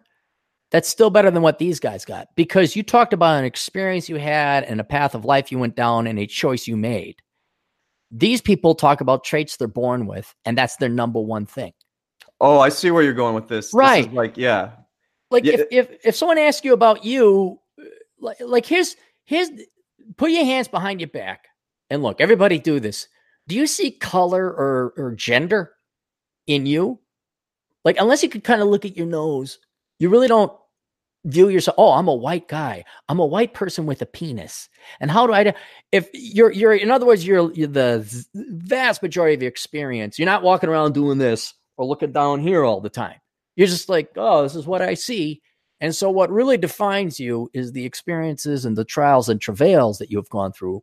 So when someone says, tell me about you, if you're a mentally healthy individual, you usually say, oh, well, I like bowling, or I like fishing, or I'm a mechanic. It is things you have done and achieved that define you in your mind if you're a healthily mental person, because you're not obsessing about this or obsessing about what's down there. But when people in their description say, zer, pan-quadriplegic sexual, politics, you're nothing. You're a shell of a human being. You have nothing. Because if you say, what else you got? What do you do? That's it. I'm an activist and I'm for this. As a black female, it's over. Your life is over if you lead with, as a white Hispanic or a white male, as a Hispanic transgender, it's too late, because you're putting the vast majority of your value and emphasis on things you're born with, not things you've earned or that you actually are. And just to sit there and look at your jamoke all day or obsess about your skin color and derive value from it, well, yeah, you're going to be mentally ill, or certainly maybe not mentally ill, but you're going to be a loser. And surprise, surprise, losers who don't want to work for achieving or accomplishing anything end up being fat. So when I looked at them, like, they're all fat. Oh, wow. Shocker. They have purple hair. And man, the first thing they lead is zer, him, her. Like, who gives a shit? What have you done? And so that's what we saw. That's, and that's why it didn't bother me. I'm kind of like, well, it's confirmation. Well, just kind of depressing. Like, I can't imagine living a life like that where you look bad and you're constantly looking for offense. I just don't get it. I don't. You don't have to lift a finger to get revenge on them. They'll punish themselves. Like, I feel sorry for them in a way, but they hate me, so it's hard to, They really vote to take my money and enslave me. They are attempting to be my slave masters. I'm glad they are suffering. And what's great is they're suffering at their own hand. I don't have to do a damn thing. Not a damn thing. And I'm even for them being their seats. Go, do whatever. I'm not, but it's not enough. They gotta like need praise and worship and be offended so that they're constantly fighting against the system and the class. My favorite was the one, I think it was calling me an incel or I'm just not good with girls. And his image, his profile picture is not just him. I mean, stereotypical fat guy with a beard. He's holding a plastic thunder cat sword. I'm like, you're holding what? Oh my God. What? I'm not good with girls. I'm an incel. Yeah, so after a while, I'm like, okay, it's that brigade. Okay, it's that circus. Fine. Yeah. You're going to hate me no matter what. Somebody in the chat goes, they need to make their bed and clean their room. They're not even going to capable of that. Jordan Peterson. So said that. I guess that's the best sell. Here I was thinking, you should invest in a 401k and an IRA. And here's minimalism. Here's stoicism. It's like, nope, wait, wipe your ass, chew your food, wash your hands. That's the level. That's what's popular nowadays. So, John Steele's in the chat. So hello, John. Yeah, we're gonna get to articles here. There any super chats? There's one, from Noah. Let's do that, and we'll get to the article here.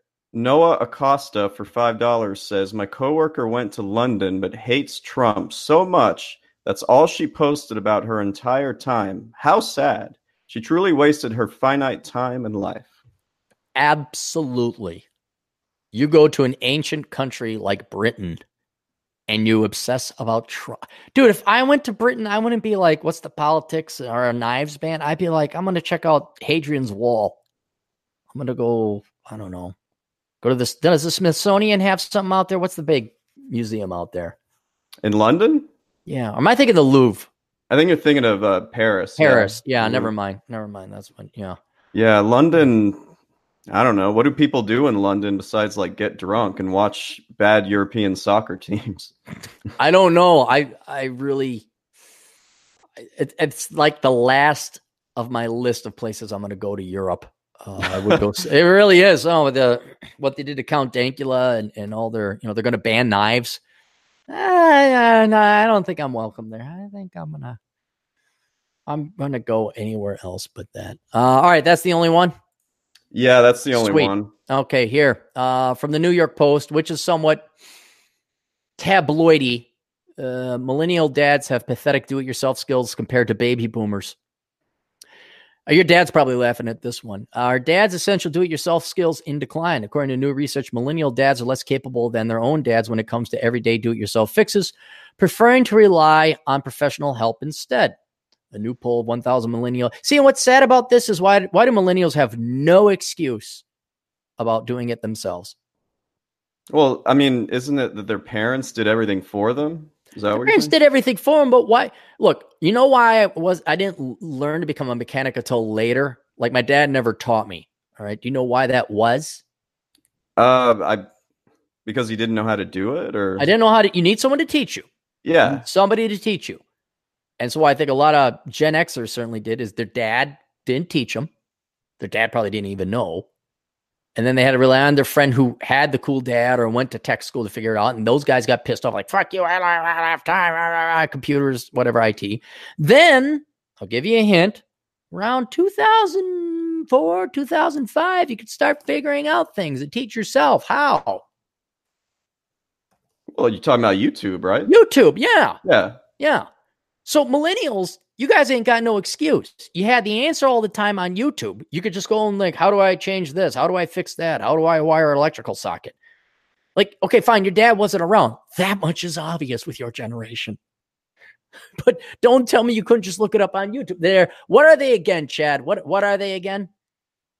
Wait, what do you mean? Oh, the losers. Yeah. No, it's worse than losers.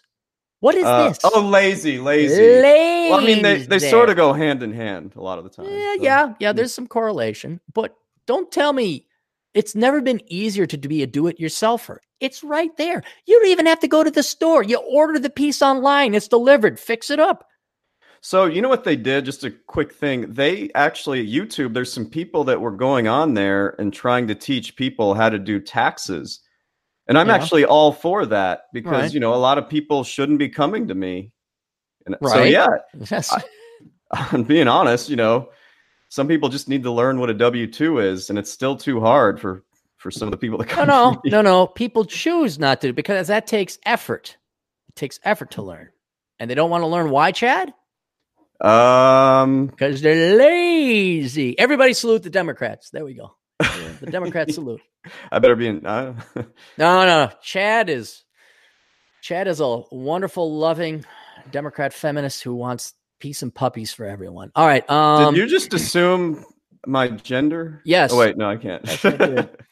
A new poll. And when it comes to emergency handiness scenarios, millennial dads fall short in almost every category. Millennial dads are less likely than their boomer counterparts to be able to change a tire. How hard is it to change a tire? You can figure that out just looking at it. Unblock a toilet or sink. Reset a tripped circuit breaker. You just click, that's it. They don't know what a plunger is? Or even open a stuck pickle jar with their hands. A new survey conducted by One Poll on behalf of alarm.com. Okay, kind of keep it in mind. Found that modern dads' toolkits have declined too. Many millennial dads report not owning a cordless drill, 46%, a step ladder, 50%, a set of screwdrivers, 38%, or even a hammer, 32%, an item owned by 93% of boomer dads. Why the decline of do-it-yourself? This would be fun to find out why. Both generations point to modern technology becoming harder to fix as the top reason. No, it's made it easier. The technology in the average home has evolved, said Ann Ferguson, vice president marketing, high-tech upgrades, blah, blah, blah. But they can figure out how to search porn or do an OBS live stream, right, Chad? They can figure that out.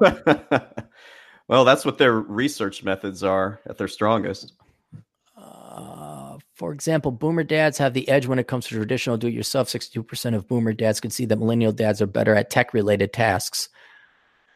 But millennial dads are also more likely than their own fathers to prioritize family time over do-it-yourself. No. You just don't want to do it. How sexually frustrated are these wives? Like the toilet's overflowing and the guy's just standing there running around like a girl with a spider in the bathroom. I don't know what to do. Shut off the water valve. To me, the not being able to unblock a toilet was probably the worst one. How much of that is true? I don't know.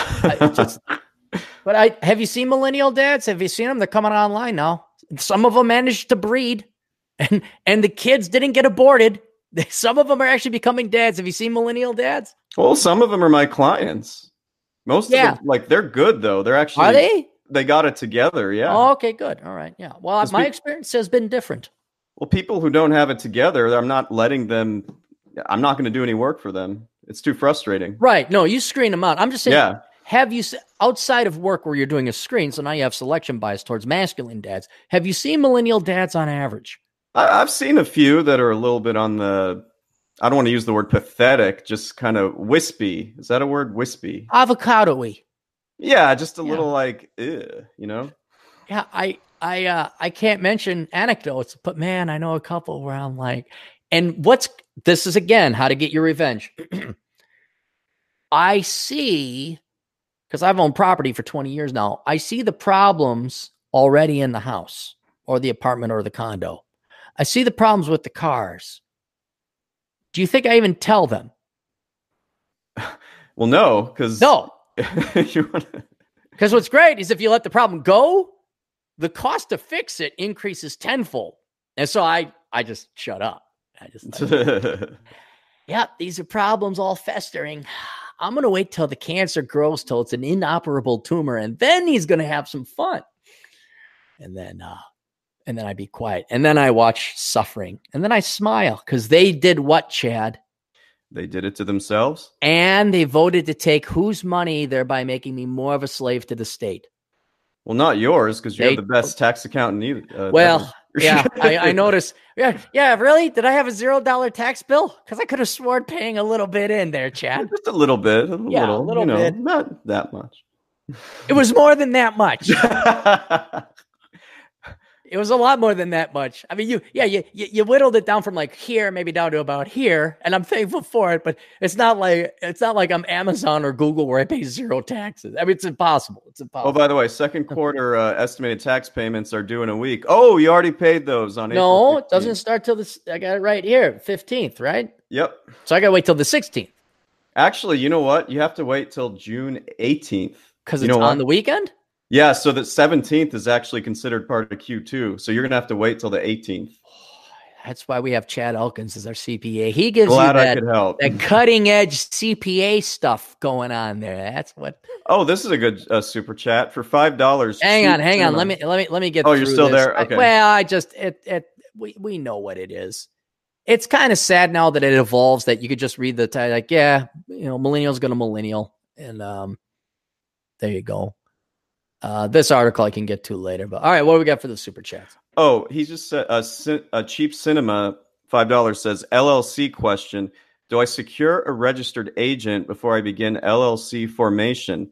Trying to keep everything separate and private. You can be your own registered agent, but we did remember when who was the guy you had there? Cortez. You had him on, and I was AJ Cortez. Yeah. I did a LLC video, kind of just that answers this question that same night that you had him on, and I think it's a separate video. Go look that up because we talk about things you need and things that you may want to consider when you form an LLC. So I definitely would get a registered agent, and I would form an anonymous LLC. Some states allow it. Wyoming, New Mexico, Nevada. I would absolutely do that. And I think it just helps to get a registered agent beforehand. And what a lot of registered agents will do is they will register your LLC for you, but you don't want them to do that because you can do it yourself. Right. And don't pay some, like LegalZoom charges something like $800 to $1,000 to do something you can do on your own. Right. And I'll do it for $500 because I'm a nice fucking asshole. I do it for people, but I charge less. I'm too nice, aren't I? I'm going to ask you again, Chad, the day of nice is over. Okay. I think the last person to pay off who was nice was your dad, because then he found your mom. Your mom's a very nice, sweet woman. That's the last time being nice ever worked in the human race. All right. The time of nice is over because being nice got you where, Chad? Not too far. It was only when I started being a dick, like business really took off. Isn't that weird? I had a client yesterday. He came in. I yelled at him. I said, lose the fucking weight. Don't even bother fucking talking to me. Well, then he sent in a new request today. And guess what? Well, he lost 80 pounds. Really? Yeah. And you know the advice his parents gave him? Just be yourself. Just be yourself. And mom hates my guts. That's because you listen to that asshole guy on YouTube. And like, she hates my guts. It's like, yeah, apparently I love your son more than you do because I'm actually going to give him the advice that works. Being nice doesn't work. Millennials were brought up on an entire diet of nice. And look at them. They can barely wipe their own ass. I just did an article about where they're borrowing money to pay rent. Well, that's where nice gets you. Oh, I missed that one. Shoot. Yeah. Oh God. It's a nice thing. But, I got just 5 more minutes in case there's anything you want to go over while I'm here. No, I just thought you want to come on. I don't know. Okay. No, that's cool. Steele want to come on? He's still in the chat. So still in the chat. Steele, let me know if you want to come on. How long are you going to keep doing this? Not that much longer. I got to take a shower. GF's getting here in a little bit. We're going to go have lunch. And then I'm going to ride motorcycle. Cool. Because her family's coming into town. Oh, nice. They're not staying with you, are they? Christ, no. It's like you did get a 1-bedroom, right? Yeah, we got 1 bed. No, I got a mother-in-law apartment being built in South Dakota. Oh, that's right, yeah. And you know who's never going to be there? You? The mother-in-law. No. Oh, the mother-in-law. The mother-in-law's never. You know who's also not going to be there? Any of her relatives? Any of my relatives. Oh, any of yours? No, oh. No family's going to be there. It's going to be tenants. It's gonna be people renting it out. That's what it's gonna be like for the Sturgis thing for that. That's what John Steele says he'd like to pop in. All right, let's get John in here. John, I'm gonna go to the Twitter.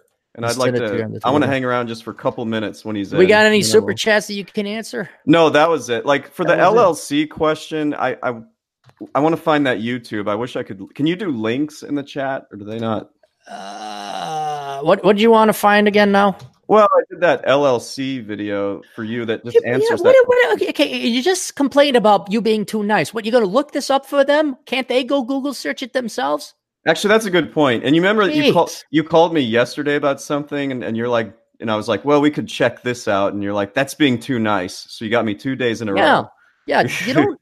When people ask me a question about like this and that, and this, that, and that, and I'm like, well, here's your logical line of thought and the way to get to your path, to get to the answer. But I'm not going to look it up for you. That's fair. You know, it's like, you remember your parents back in the day? Hey, Mom, what does this mean? Well, look it up in the fucking dictionary. I always got that. Look it up in the dictionary. I'm like, oh, thanks for the bonding time, Mom. We have a whole set of encyclopedias. You remember those? Right, because maybe you just wanted to talk. Maybe you just wanted to be a kid. Hey, Mom, what's this? I don't have time. Can't you see I'm reading? I'm like, yeah, you know what? You're going to enjoy a real cheap, unvisited nursing home. I said, can you visit your mother? No. Go on the internet. Look at pictures of me. I don't know. You know what's crazy? I admit this isn't right, but I do that to my mom sometimes. She's like, how do I do this in Excel, or how do I that? And I'm like, just Google it and look it up. That's different than when it's 1979 and you're just this little 4-year-old kid and you're like, Mom, I don't have time. It's like, oh, okay. What's up, Mr. Steele? Mr. Steele. Hey, good morning, gentlemen. How is everyone? Or good afternoon, depending on your time zone. No, we're still morning. Yep, still morning here. So. I gotta go, but John, I really just wanted to say hi when you got. Hey, buddy, Chad. Good seeing you. Absolutely. Guys, I'll talk to you soon. All right, see you, Chadwick. See ya. Take care, brother. Mr. Steele, what's going on over on the West Coast? Hey, not too much. I was actually just going to cook, and I was looking up the recipe for my Irish stew, and I saw that you were on, so I came in. Thank you. Yeah, no, we're about to wrap up. I got one more article here. Would you like to hear it? Sure. Okay. Now, I don't know if you knew this or not, John, but Mexican banks may not be the safest place for Americans to deposit their money. Did you know that? No, but I think I could, Well, it's Americans' life savings disappear from Mexican bank accounts. For those of you who are looking to move overseas, and admittedly, have you ever been to Mexico? Have I? Yes. Okay. There are some nice parts of Mexico, like Puerto Vallarta. There's some American enclaves, or what do they call it? Expat communities. Yeah. And there's little Mormon refugee places there, too. Is there? Yeah. What town is that in? I don't know. I mean, we're talking out in the middle of nowhere. They're little. They're like enclaves, Yeah. So I'm kind of like, it's cheap. It's not like Mexico doesn't have first world technology. You have very nice villas down there. But there's always a risk, and I found this one interesting. Kidnapping is like the number one business in Mexico. Yeah, especially depending on where you are. But don't worry, their socialist governor will take care of it. In late December, Kathy Mashier called Marcela Zavala Taylor, her banker of 9 years at Mexico's Monex Casa de Bolsa, to get cash for contractors building her retirement home in San Miguel de Allende. Typically, Zavala would wire money or dispatch her assistant Juan on his motorcycle with an envelope full of pesos. Fucking Christ. That must have been a really thick envelope. What's a peso worth? Well, not only that, but I'm thinking, like, this isn't exactly Goldman Sachs. Like, does Goldman Sachs have a motor pool of guys on motorcycles? All right, Juan, Bob, Frank, Luis, okay, run the money out. Right? Wouldn't you just transfer the money now electronically?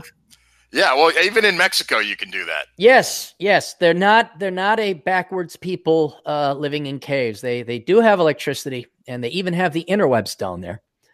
Monex, with $5.2 billion in assets and operations in the U.S., was woven into the lives of Mashier and 10,000 other Americans who've moved to San Miguel de Allende. I'm going to find out where San Miguel de Allende is. Kind of wondering where this is. If it's on the Pacific or the Atlantic or the Gulf, I guess. San Miguel de Allende. There's a piece of me that would love nothing more than to spend like 6 months in winter just riding around Mexico. You'd probably get kidnapped. I'd get kidnapped, or there'd be something wrong, and there'd be shit. Oh wow, it's they like got really strict gun laws in Mexico. Yeah, except for the people who don't follow them. Then they're real liberal. Yeah. But if remember that poor American dude that he was in Texas and he took like the wrong exit and he ended at the Mexican checkpoint. Yeah. He had guns in it. Jesus, they put him in jail for a couple of months. Yeah. No, I like Western civilization. This is pretty much smack dab in the middle of Mexico. It's a little bit outside of Mexico City by about 150 miles. Yeah, so this isn't on a ocean or anything. Yeah, I wouldn't move there. I mean, maybe it's a real nice area, but if I'm going to go to Mexico, I want to be on the ocean. But man, it's very tempting. To visit the old was it the Mayans or the Aztec ruins in Mexico? I would like to do that, but I really don't want to go to Mexico. I don't know, everything else about it I don't like. But I am a really big buff of history, so I would be curious about that. The one thing I didn't like about Mexico, I've been there a couple times, but we went to Cancun, which is not Mexico, by the way. But then we went inland to see Chichen Itza, which is one of those Aztec ruins. I think it's Aztec was in Mexico.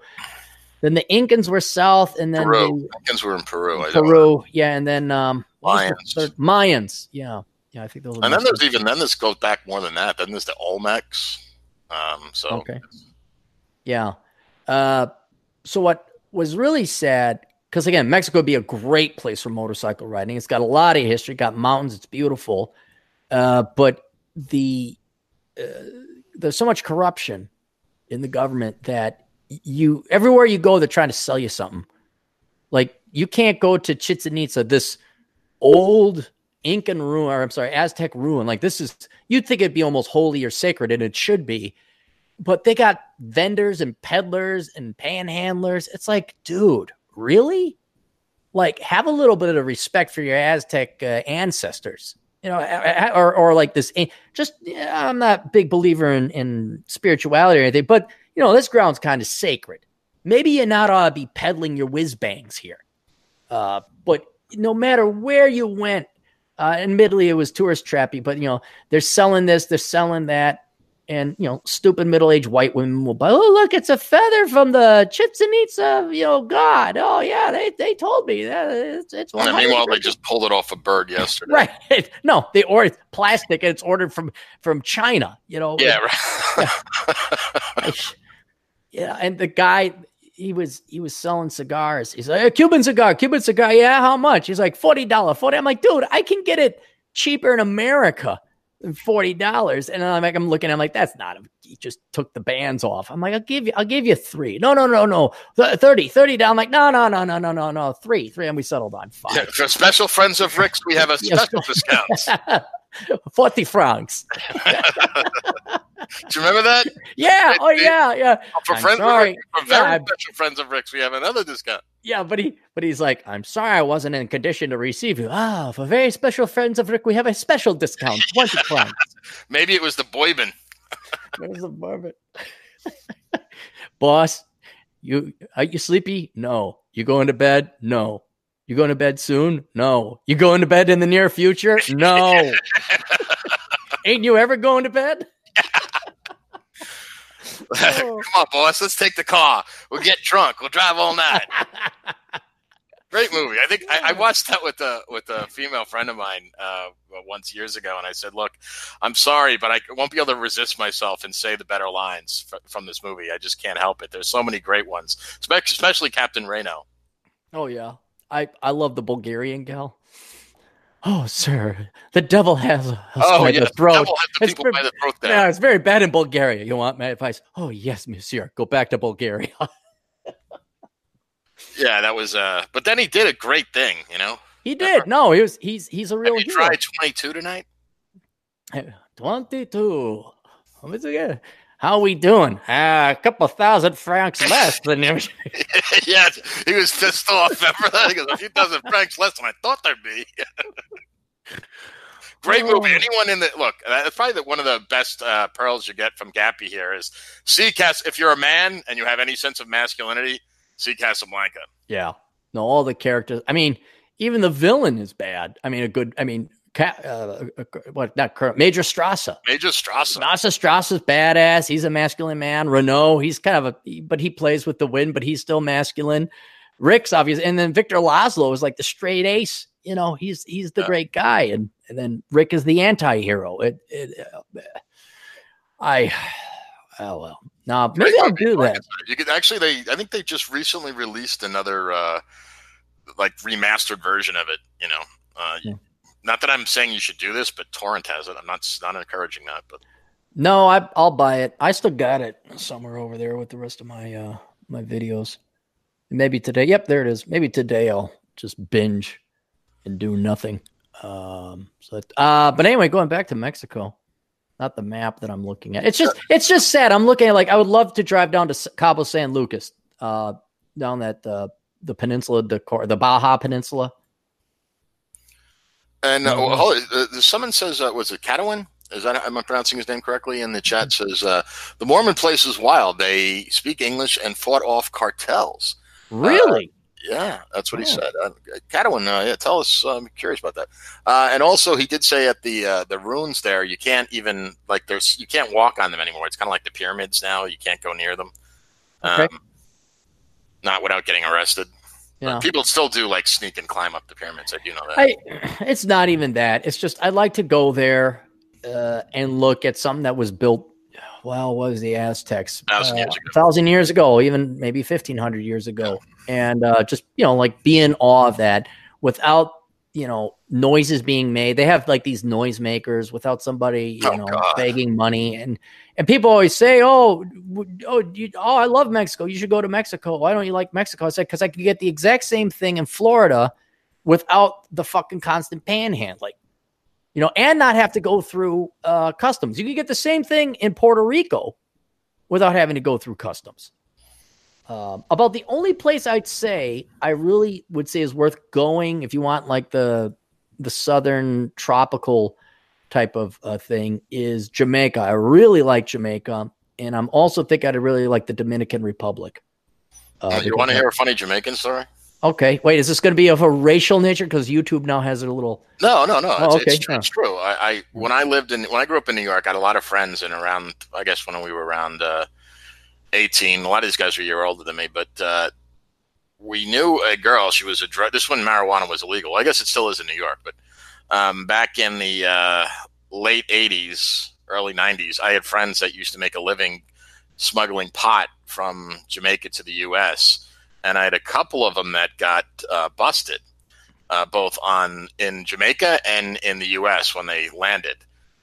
Okay. And I had one friend that spent 30 days in a Jamaican jail. And it is awful. They literally hose you down. There's no showers. They just turn on the hose. And everybody's kept in this big giant cell. And it's just unbelievable. It's like that movie, Midnight Express? Never saw it. Where they get it's a Turkish jail. Yeah. None of my friends were raped, but they just said it was just awful. But here's some really interesting things. So there was this one guy that went and did it, and I didn't know he did it. They kept it really. I knew all the other guys that did. So this one guy did it, and he got arrested in Jamaica. And I don't know. I guess he didn't have to spend much time in there because they let you, if you have money on you, you can buy your way out. You can just pay the fine right there. If you don't have any cash, you're fucked. Anyway, he was arrested down there for smuggling the stuff in, and then he became a cop, NYPD cop. Now, years later, 12 years later, somebody ratted on him, and the NYPD actually went down to Jamaica, found his arrest record, and fired him. So did he go on the straight and narrow during his police path or police career? Yeah, this guy was a total piece of shit, though. Oh, okay. He was probably he didn't technically break any laws while he was a cop, but I guess someone who knew him didn't. He was a dick. That's why someone turned him in. He was a bad kid. He was just a bad kid all around. But he so he actually lost. He was. I don't know. Was he 5 or 6 years away from his pension? Maybe he was only 15 years. And he tried to fight it, but they, he got a lawyer and they tried to fight it, but they said, no, you lied. when you applied to become a cop, because they specifically ask you that. And so, yeah, God. Interesting story. And a lot of guys do it. And they made the ones who didn't get caught made mad money, but we're talking big risk here. Yeah. No, I knew a guy who like small time supplier, really just not even a donkey to get it, but he would just run it to and from a location where lots of pot is consumed. And he was so good at what he did because he simply didn't use the product and he showed up on time. He was reliable, that they kind of wanted to promote him. And then he looked at how many people were like going to jail. And at that level, like you really got to worry about narcs and who's a cop, and people are getting, shot, and not like, oh, I heard someone got shot, but a guy he knew who knew another guy got shot, and it wasn't by accident. It was a hit. Right. Yeah. He was kind of like, yeah, you know what? Maybe I'm going to just take my money and ease my way out. And then he didn't make, and I think that's probably was a wise decision. Like, I'm not advocating anyone deal drugs for a living or, be a supplier, all that. But I've always had a respect for people who are like, fuck this shit. I'm not going to work at McDonald's for $7 an hour and shit ass crap and deal with people. I'm going to go run drugs. It's like, okay, you're taking a risk, but at least it's in demand. With great risk comes great reward, right? Great reward. And you know what? I believe drug law is stupid. I don't think you should have illegal. I'm thinking a libertarian and all that, but fuck you. Don't tell me. So I kind of have like this respect where it's like, okay, I hope you don't get arrested. You're not harming anybody I know. And, but then, once you get up a little, you ever see American Made? That's Tom Cruise. No, I didn't see that one. Oh, John, you'd love that one. It's based on a real story. I know the real life story. I never saw the film. And I'm sure it's not as good as the book for those of you who read, but it was just a good flick, where he's got this little Cessna and he runs Pablo Escobar. He runs into Pablo before Pablo Escobar was Pablo Escobar. And they're testing Tom Cruise, whatever his character's name is, to see if he can, one, he's reliable, but they want to get as much, because he's just starting out and they're like, okay, we need to get as much profit as possible. So they're trying to load up this little Cessna with as much drugs. And Tom Cruise is like, no, I can't, we're not going to be able to take off. You can't get this out of here. Okay, he's like throwing it off. And they say, all right, well, we want someone to go with you, make sure our investment is sound. So they find this big, fat Mexican fucker. And he's like, no, get the fuck out of here. No, I think he even starts throwing other drugs onto the plane because like he'd rather have the drugs than this guy. So he's taken off. And here's like this single prop plane just working its engine off. They got a limited runway. It's in the middle of the jungle. And all the drug dealers are like, oh, and they start taking bets as to whether or not he'll make it. Yeah. As a pilot, I know that you can't do that. You actually have to, I remember weighing everybody before they would even be allowed on the plane. Yeah. Yeah. So it was stuff like that I thought was pretty endearing. And well, actually, speaking of the drug thing, though, what was that other movie with Johnny Depp? It was a true story about the guy that. Oh, Fugazi. No. That was Danny Brasco. That was Danny Brasco. Okay. But there was another film where he played the guy that he meets Pablo Escobar. This is a guy that he started out as a pot dealer back in 1969 or 1970, during the hippie period. Sure. And he gets involved in selling. He got busted for pot, for selling lots of it, pounds and shit. Sure. But while in prison in America, he meets a guy from Colombia that's also in there, and he tells him, "You want to make any real money? Cocaine." Right. And it's before the big crackdowns and stuff. And it's pretty funny. I mean, this guy literally used to have the cocaine in fucking suitcases and just sure. Oh yeah. Yeah. No, now they got drones, and I remember the Mexicans coming up with catapults. You ever hear where they came up with catapults to sling it across the border, and then they'd have other guys? You ever hear that? No. Oh God! I mean, But how did it when it landed though? What didn't it go? I mean, how did? Who cares if half the product makes it? See, this is why I love the drug trade, and I'm going to be more cheering on the side of drug dealers because of the ingenuity and the pure, brass balls of capitalism. I can't drive it through. No, boats, they're going to get intercepted. And then some guy says, hey, Mike, slingshots. Or Jose. Hey, Jose, Slingshots. Hey, Miguel. Miguel. What is slingshots in Spanish? Hang on. I got to figure it out. ¿Cómo se dice slingshot en español? Hang on. Athen probably knows. Slingshots in Spanish. Trachinas. No, tiracinas. No, hey, Jose, see, Pablo, tiracinas. See. I mean, just. And now I'm funny. Well, what the other thing I heard them do, and I don't know if this was real. I saw it in a movie where they actually put it in a girl's breast implants. I'm sure they've done that. Yeah, that's known. You shove it up people's asses. I know a guy who works, corrections officer, and they're getting an inordinate amount of children's drawings with watercolors. And what they were doing is they were painting watercolor, like they put some food coloring in there or something, and then they paint a picture. But in the food coloring was heroin or some other kind of drug that you could then take off the paper and smoke or do whatever you wanted with. I'm sorry. I'm going to cheer for the underdog on that one. Yeah, you know what? Let him have his Coke, whatever the hell was in that paint. Let him have it. The irony, though, is if you're truly for the drug dealers, you have to be against them, because if you legalize pot or any of the drugs, then they wouldn't have no money. So none of this would happen if there was legalized drugs, and then the drug dealers would be out of business. Although I guess they could go legit, become the next Monsanto, except for narcotics. Yeah, well, I mean, you look at the I don't know what company invented all those opioid drugs. Percocet and whatnot. Yeah, well, those are extremely addictive. I actually had a couple of friends become addicted to those things, and it's awful. Yeah. Scott Adams lost his son to that.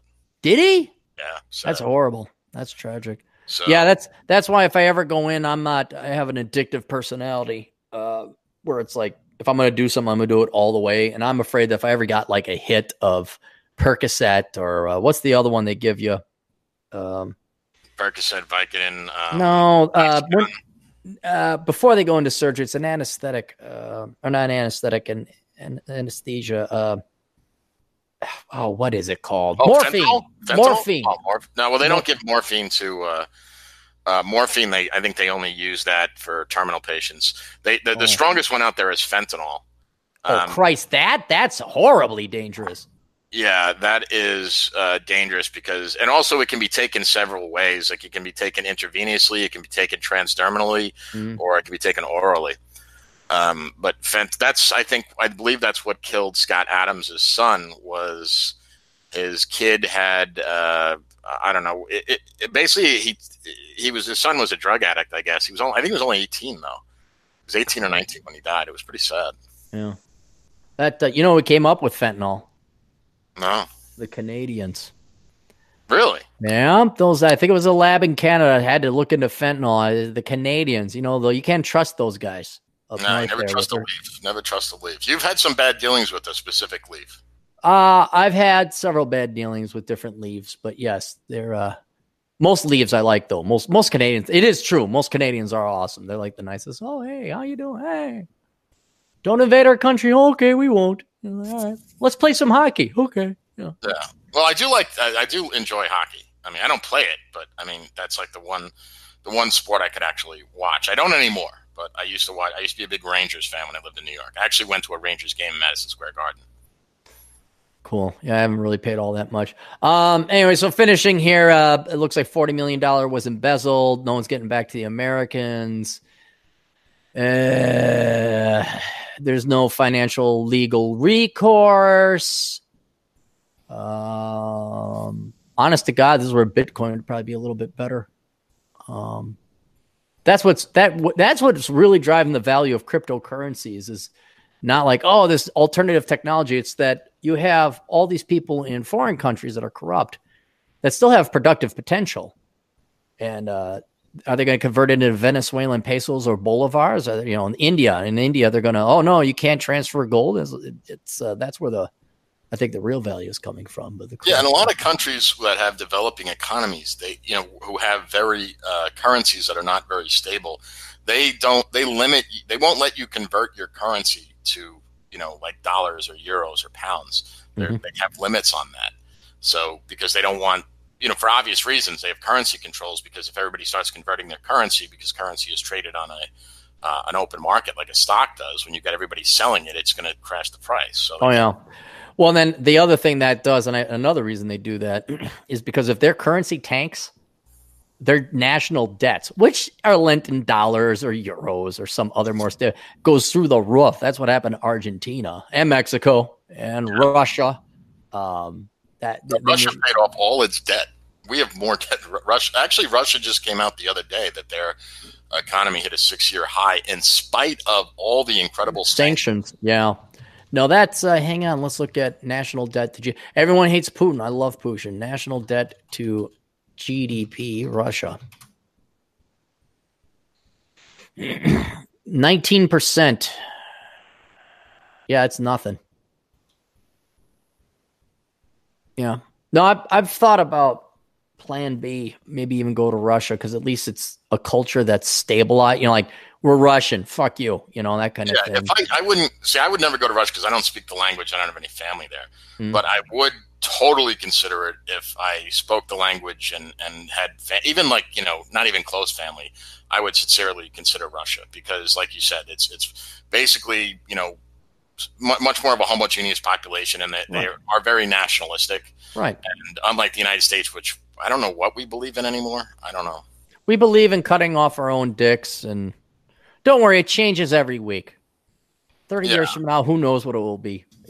And I don't care. I'll be dead by then. But if I gotta go, it's accelerating, Cappy. We might actually live to see the collapse. We might. I'm more looking forward to how the leftists are going to start infighting with each other, which already happens to this certain extent. But it'll be real interesting when GDP growth slows down below 2%, but they want to increase government spending by 7 to 8% every year. That's when it's going to be real interesting. And they're going to print off more money to do it, which is going to, in my opinion, drive up stock prices and housing prices and tuition prices because the money's got to go somewhere. So it's going to be interesting. It's going to be real interesting to see all these socialists figure out when the workhorses are gone and there's no production and there's no culture by which to rally around. I'm going to be real curious because they're not going to rally and say, let's do greatness. What they're being taught right now is to blame other people for the problems. So they're going to have to come up with a constant new boogeyman. And once they got, you could have we got nationalized healthcare. You could give them a universal basic guaranteed income. And when the shelves are getting emptier and emptier and GDP isn't growing and wages still stagnate, I'm going to be curious who they're going to blame. I'm really curious who they're going to, and they can't blame corporate America anymore because corporate America's on their side with their Gillette ads and the Target ads. And oh my God, we're leftists too. We just love politics so much. Real curious. So, a lot of different ways it could war game out. It's like extra money I invested in lead projectile. I got lots of lead, lots of silver. So, by the way, what I don't think I ever asked you. What firearms do you own? Can you say specifically? I can. Because it's nothing really exciting. It's practical. It's admirable, but it's practical. I got 2 AR-15s. This is each matching set for me and the GF. So if we got a bug out, we have basically a decent amount of weapons for both of us for every range of combat. So pistols. 9mm pistols, just for standard personal protection. We got little 380s and an MP9 shield. So in case she's wearing a dress or has to have something that fits in her purse, or I'm in a suit, I got a smaller pistol. A lot of that though is also for work when I work security. Then I got 40 calibers in case I go hiking and I got to drop a bear or a mountain lion because a 9mm probably won't do that. No, you could stick with the 9mm. You just have to have like hollow points. That have much more stopping power if you put 2 rounds. I mean, if you come up against a 12-foot grizzly, you're probably shit out of luck unless you fucking right. An elephant gun. But for a bear, if you got hollow point ammunition, it'll stop them. Right. I just want to err on the side of caution, so we got that. Then scoped rifles for long distance hunting, deer, whatever, or I'd rather reach out and touch someone at 1,000 yards before I reach out and touch someone at 200 yards. And then for home protection shotgun, and then the AR-15s are at times for work, but then also for mid-range and defense in case there's like a shit hits the fan. All right. You're well stocked, brother. Yeah, I am. And then I also have a Tavor X95, which I love. It's not effective at long range. It's usually your 50 to 300 yard gun, but I just love it's heavier, and so the recoil doesn't really even exist. And I also like it because it's tighter. The barrel goes all the way back into the stock. So an AR-15 has a little bit, you got to kind of, this one's tighter, and I think would be a better defense gun. I haven't really trained with it that much, but I do have to go down to Paulden, Arizona. They got a training down there, tactical combat with rifles. That I was curious. I'm thinking of I was debating the AR-15 versus the AK. What are your thoughts? My thoughts is we got more 223 ammo laying around here than the what's the 7.62? Yeah, 7.62. The AK-47 is by all means the superior gun. Everyone loves it. It doesn't require that much maintenance and cleaning. So yeah, but if I was in Europe, I'd go with an AK-47. But here in the United States, we got 223 and 556 all over the place. So I'd get that. I haven't. Just because I have guns doesn't mean I have a lot of experience shooting them. I do enough to remain proficient, but I've never been in battle or combat. And all I know is like I'm better. A lot of it also has to do with you. Like, your vision may not be that good. Red dot versus iron sights. Some people prefer iron sights. Some people, is there going to be batteries to have your red dot work or your ACOG? You need sunlight. I'm a smaller guy. That's why I kind of lean towards my Tavor X95. Some people swear by the AR platform because they're ex-military, and the M16 is pretty much the same thing. So it really does depend on the individual. That's what I said about when people ask me about what pistol to buy. And what I say to them, I say, go to a gun range and try out every single pistol there and see because it's a very personal thing. I mean, the size of your hand, everything. Absolutely. Things like that. Hang on, I'll show you my favorite gun. Hang on.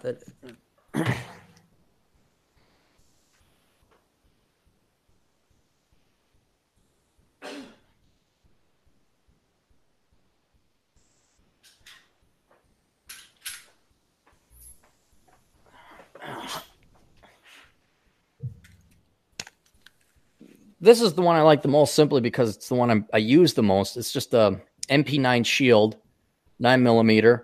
Come on, let's go here, people. There we go. It's not that big. I'm a smaller guy, so it fits my hand pretty well. Mm-hmm. And it holds, 10.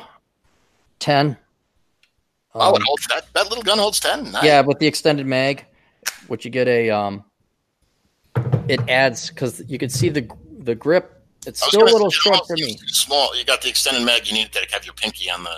Yeah, because my it barely holds, and the extended mag comes down here, and it kind of juts out a little bit, so it's a little more secure.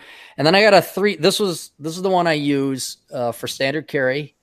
It's not too big that it's okay in summer, so it doesn't show, and it's great working suit security where you got to be dressed in a suit, like corporate security, because then it doesn't show. The other one I had was this danky, shitty 380 that I hated, and it didn't show.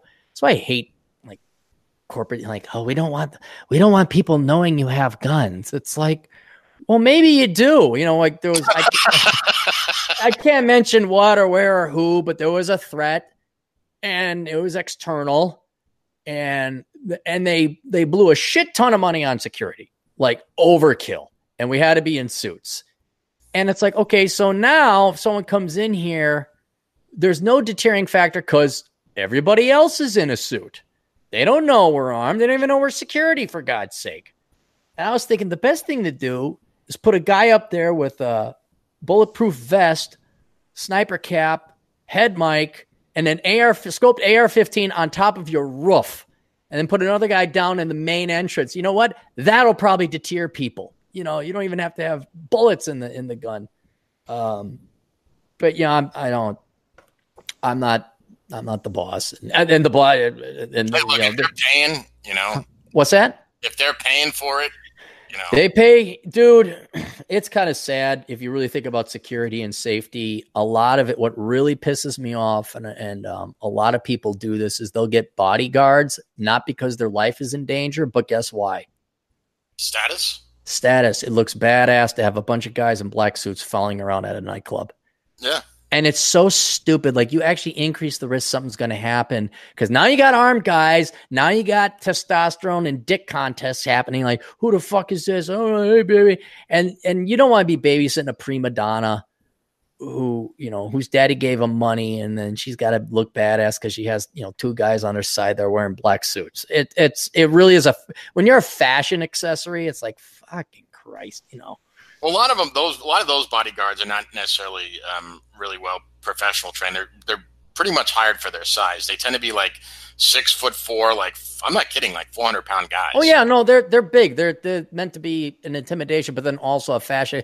And I understand if you have an actual legitimate safety concern, but my God, a lot of times, and I can't say when or where or who or why, but completely unnecessary.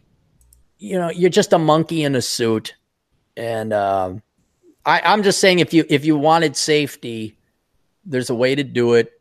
And if you want fashion accessories, there's another way to do it. And the two are not the same.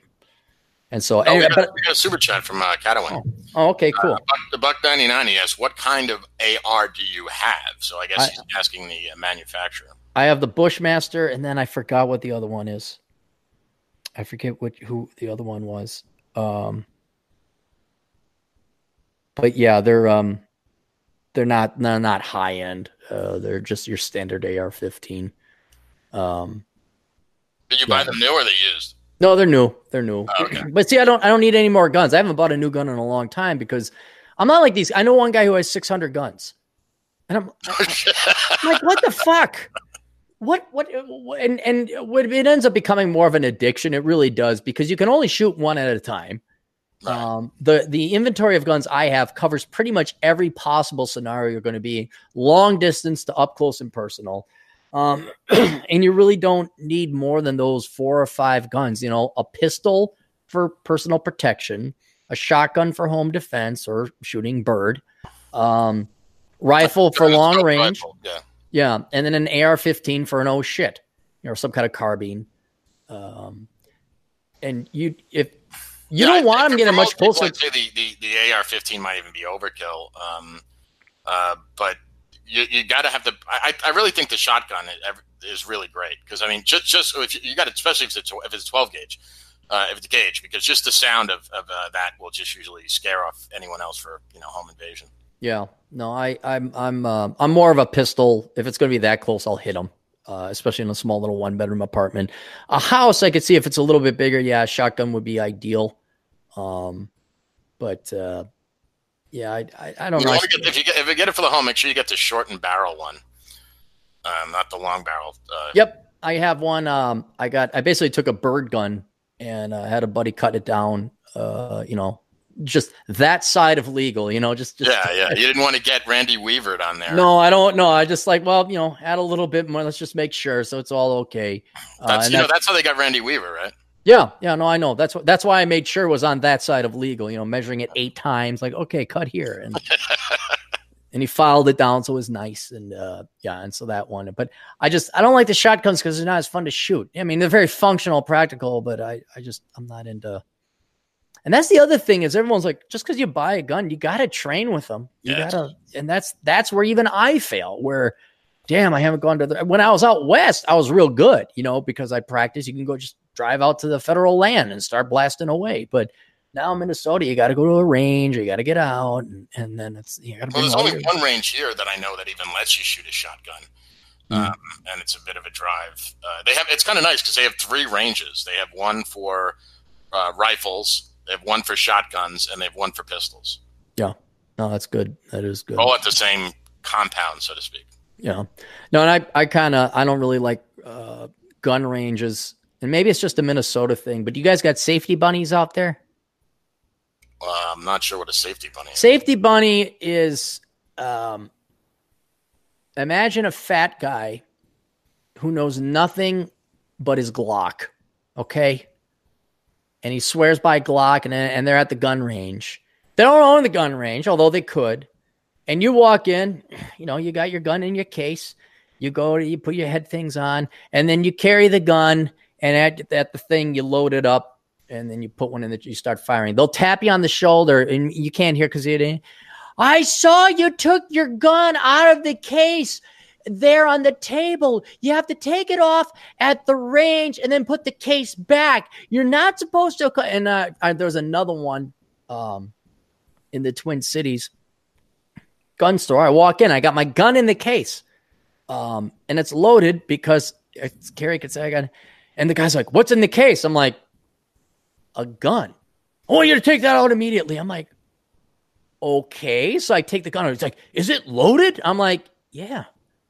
He says, "I want you to take out the magazine." I'm like, "All right." I'm just like, I'll humor him. I take it. All right, open up the chamber. I'm like, "All right, no, make sure the chamber's." I'm like, press the button up. All right, let me see it. And I'm like, "Okay, there you go." They're like, "What do you want?" And they're like, "What can I help you with?" I'm like, "Nothing. Your attitude fucking sucks." And this guy just went red. "You can't come in there." So I take the gun, put it, how you got a full mag, and the hammer's open. I just clicked it, so now it's chambered. Then I put it back, and I just slapped it back. I said, "Yeah, dude, fucking sucks." And then whoever's like, "What's going on?" I was like, "This guy came in here with a loaded gun." And so they're safety bunnies. In other words, they got nothing else going on except for nitpicking how you might have broken some kind of safety rule, which I understand there's safety rules and they're important. But you're carrying a loaded gun into a gun store to buy guns and ammo. And there's just these guys, these limp dick fuckers. We could say fuckers. We can't say the other F word. Yes. Who got to get you on like, "Oh, you broke this rule," or "Oh, you forgot to put your headphones on and after a while you're like, "You know what?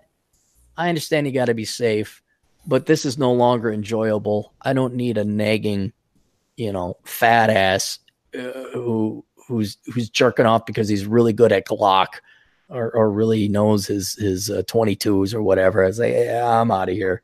So safety bunnies. Okay. No, I have not experienced it. I've been really lucky. I've only gone to 2 ranges, and the regular one is Wade's on the other side of the lake here.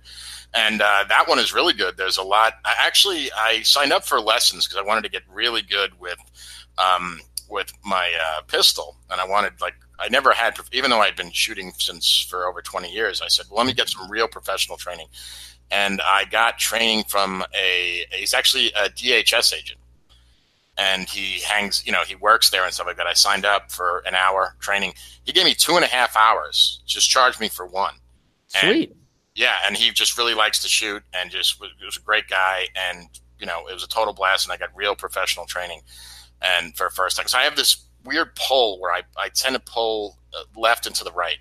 Left and south, not left and to the right. Left and down. Are you right-handed or are you left-handed? I'm right-handed. That's interesting. Yeah. And yes, I know. I think I'm overcorrect. Anyway, and we worked on that. So I still had at the end of the 2.5 hours, I still had a mild one, but it was so much better. Yeah. Anyway, that's and I recommend everybody just, at least take the fucking safety class. I can say after that. Dude, you got to be careful. These pistols, even close. If you're firing guns, it's what's behind your target. And if you think, I can hit that target, it's like, yeah, go to a gun range and just try popping something at 15 feet and see how bad your aim is with a pistol. And then you'll realize why it's real important to train with a pistol. Because, if you don't train for a while, you're like, oh, well, I guess I killed the grandma lady way off to the left of you don't even hit the fucking target. Like, wow, okay, I really, It's funny when years ago when I I used to have a lot of friends from New York come out to visit me, and New York is a really strict gun control, so none of these guys had ever fired a gun. Mm-hmm. It's not like the Midwest where they probably did sometime. They never did. The real city slickers, they never got to fire a gun, and they were all in their 20s, and they come out. So I would always take them to the gun range. So when you want to go to gun range? Oh yeah, fuck yeah. Yeah. So I would give them the full safety briefing about in the stall. You always have to wear your eyes and ears. You never take the gun out of the stall. Always assume it's loaded. I did the whole spiel about that. So I made sure they weren't, morons. And but then I wouldn't give them any training about how to fire the gun for fun. And I would put it out at 15 feet. It's marked, the little thing. You push the button, it goes out. Sure. And then I said, all right, just go ahead. You got a full mag right there. I would make sure I load it and I chamber it. It's full mag right there. And I explain also about the thing's going to eject out the side. Don't freak out because it could hit the side and then hit you in the face. And then, so then one guy shot like a whole mag. He's like, where are the bullets going? Like, he didn't hit the friggin' bullets. It was classic. And I've done this a bunch of times, like when I don't give them any training at all, like, how to line up your sight or anything like that. Do that. Anyway, there was one girl I brought to the range one time, and I told her exactly what to do. And she never fired a pistol before in her life. I told her how to do it, walked her exactly how to, line up your sight totally. Put the target out at 15 feet. She center mag, bro. Women are real good, man. There's something about women. I think they're more relaxed. They take time. They usually start off way better than guys. And then I also found that in flying planes. A buddy of mine had a plane. We got to fly it a bit. And he said, by far, my girlfriend was the better pilot. Because I'm always, So it's really, I've heard that many times that women will take their time to do exactly, very methodical. And they'll end up becoming, right off the bat, at least anyway, better marksmen than the men will. Well, I think part of it is they don't have any ego when they're learning it. Mm-hmm. And that's, I don't know if there's any truth to that. That's the reason. But, my friend Christine, she just listened to everything I said. It wasn't like, oh, yeah, I saw it in a movie. I know how to do this. So she totally listened to everything I said, and it was perfect. And she still has it. She saved that. That was years ago. Cool. We got a donation from Jonathan Flores for Chad. The $1 donations are from YouTube Premium. He did 2 $1 donations. And that's it. We're done with the super chats. Anything you got? Because I'm going to wrap it up. I've been going for quite some time, and I do want to get out of here. No, I think I'm good, brother. Okay. Great show. And I just can I hawk my Twitter? Absolutely, of course. Yeah, it's John_Steele99. Remember the underscore. Yes, that is key. So, all right. Well, thanks for coming on the show, John. I'm going to go take a shower, shave, and go for a motorcycle ride. All right. Take care, buddy. Enjoy your day. And we'll see all of you guys later. If you want, go to olderbrother.com/donate. If you want to help out the show, you can go ahead and donate to PayPal, in which case you get nothing. You can go ahead and donate to Patreon, in which case you get access to the paywall stuff, which includes pinups from Mary Jo. Cute little girl, did some nice 1950s styles pinups with, maybe she's got huge cans. I don't know. I didn't look. You guys will have to tell me. And access to Sanity is the Future of Wealth. And then if you want to do all your Amazon shopping through the link there as well on that page, olderbrother.com/donate, click on the Amazon banner. Do all your Amazon shopping there. And that's it. All right. We'll see you guys later. Toodles.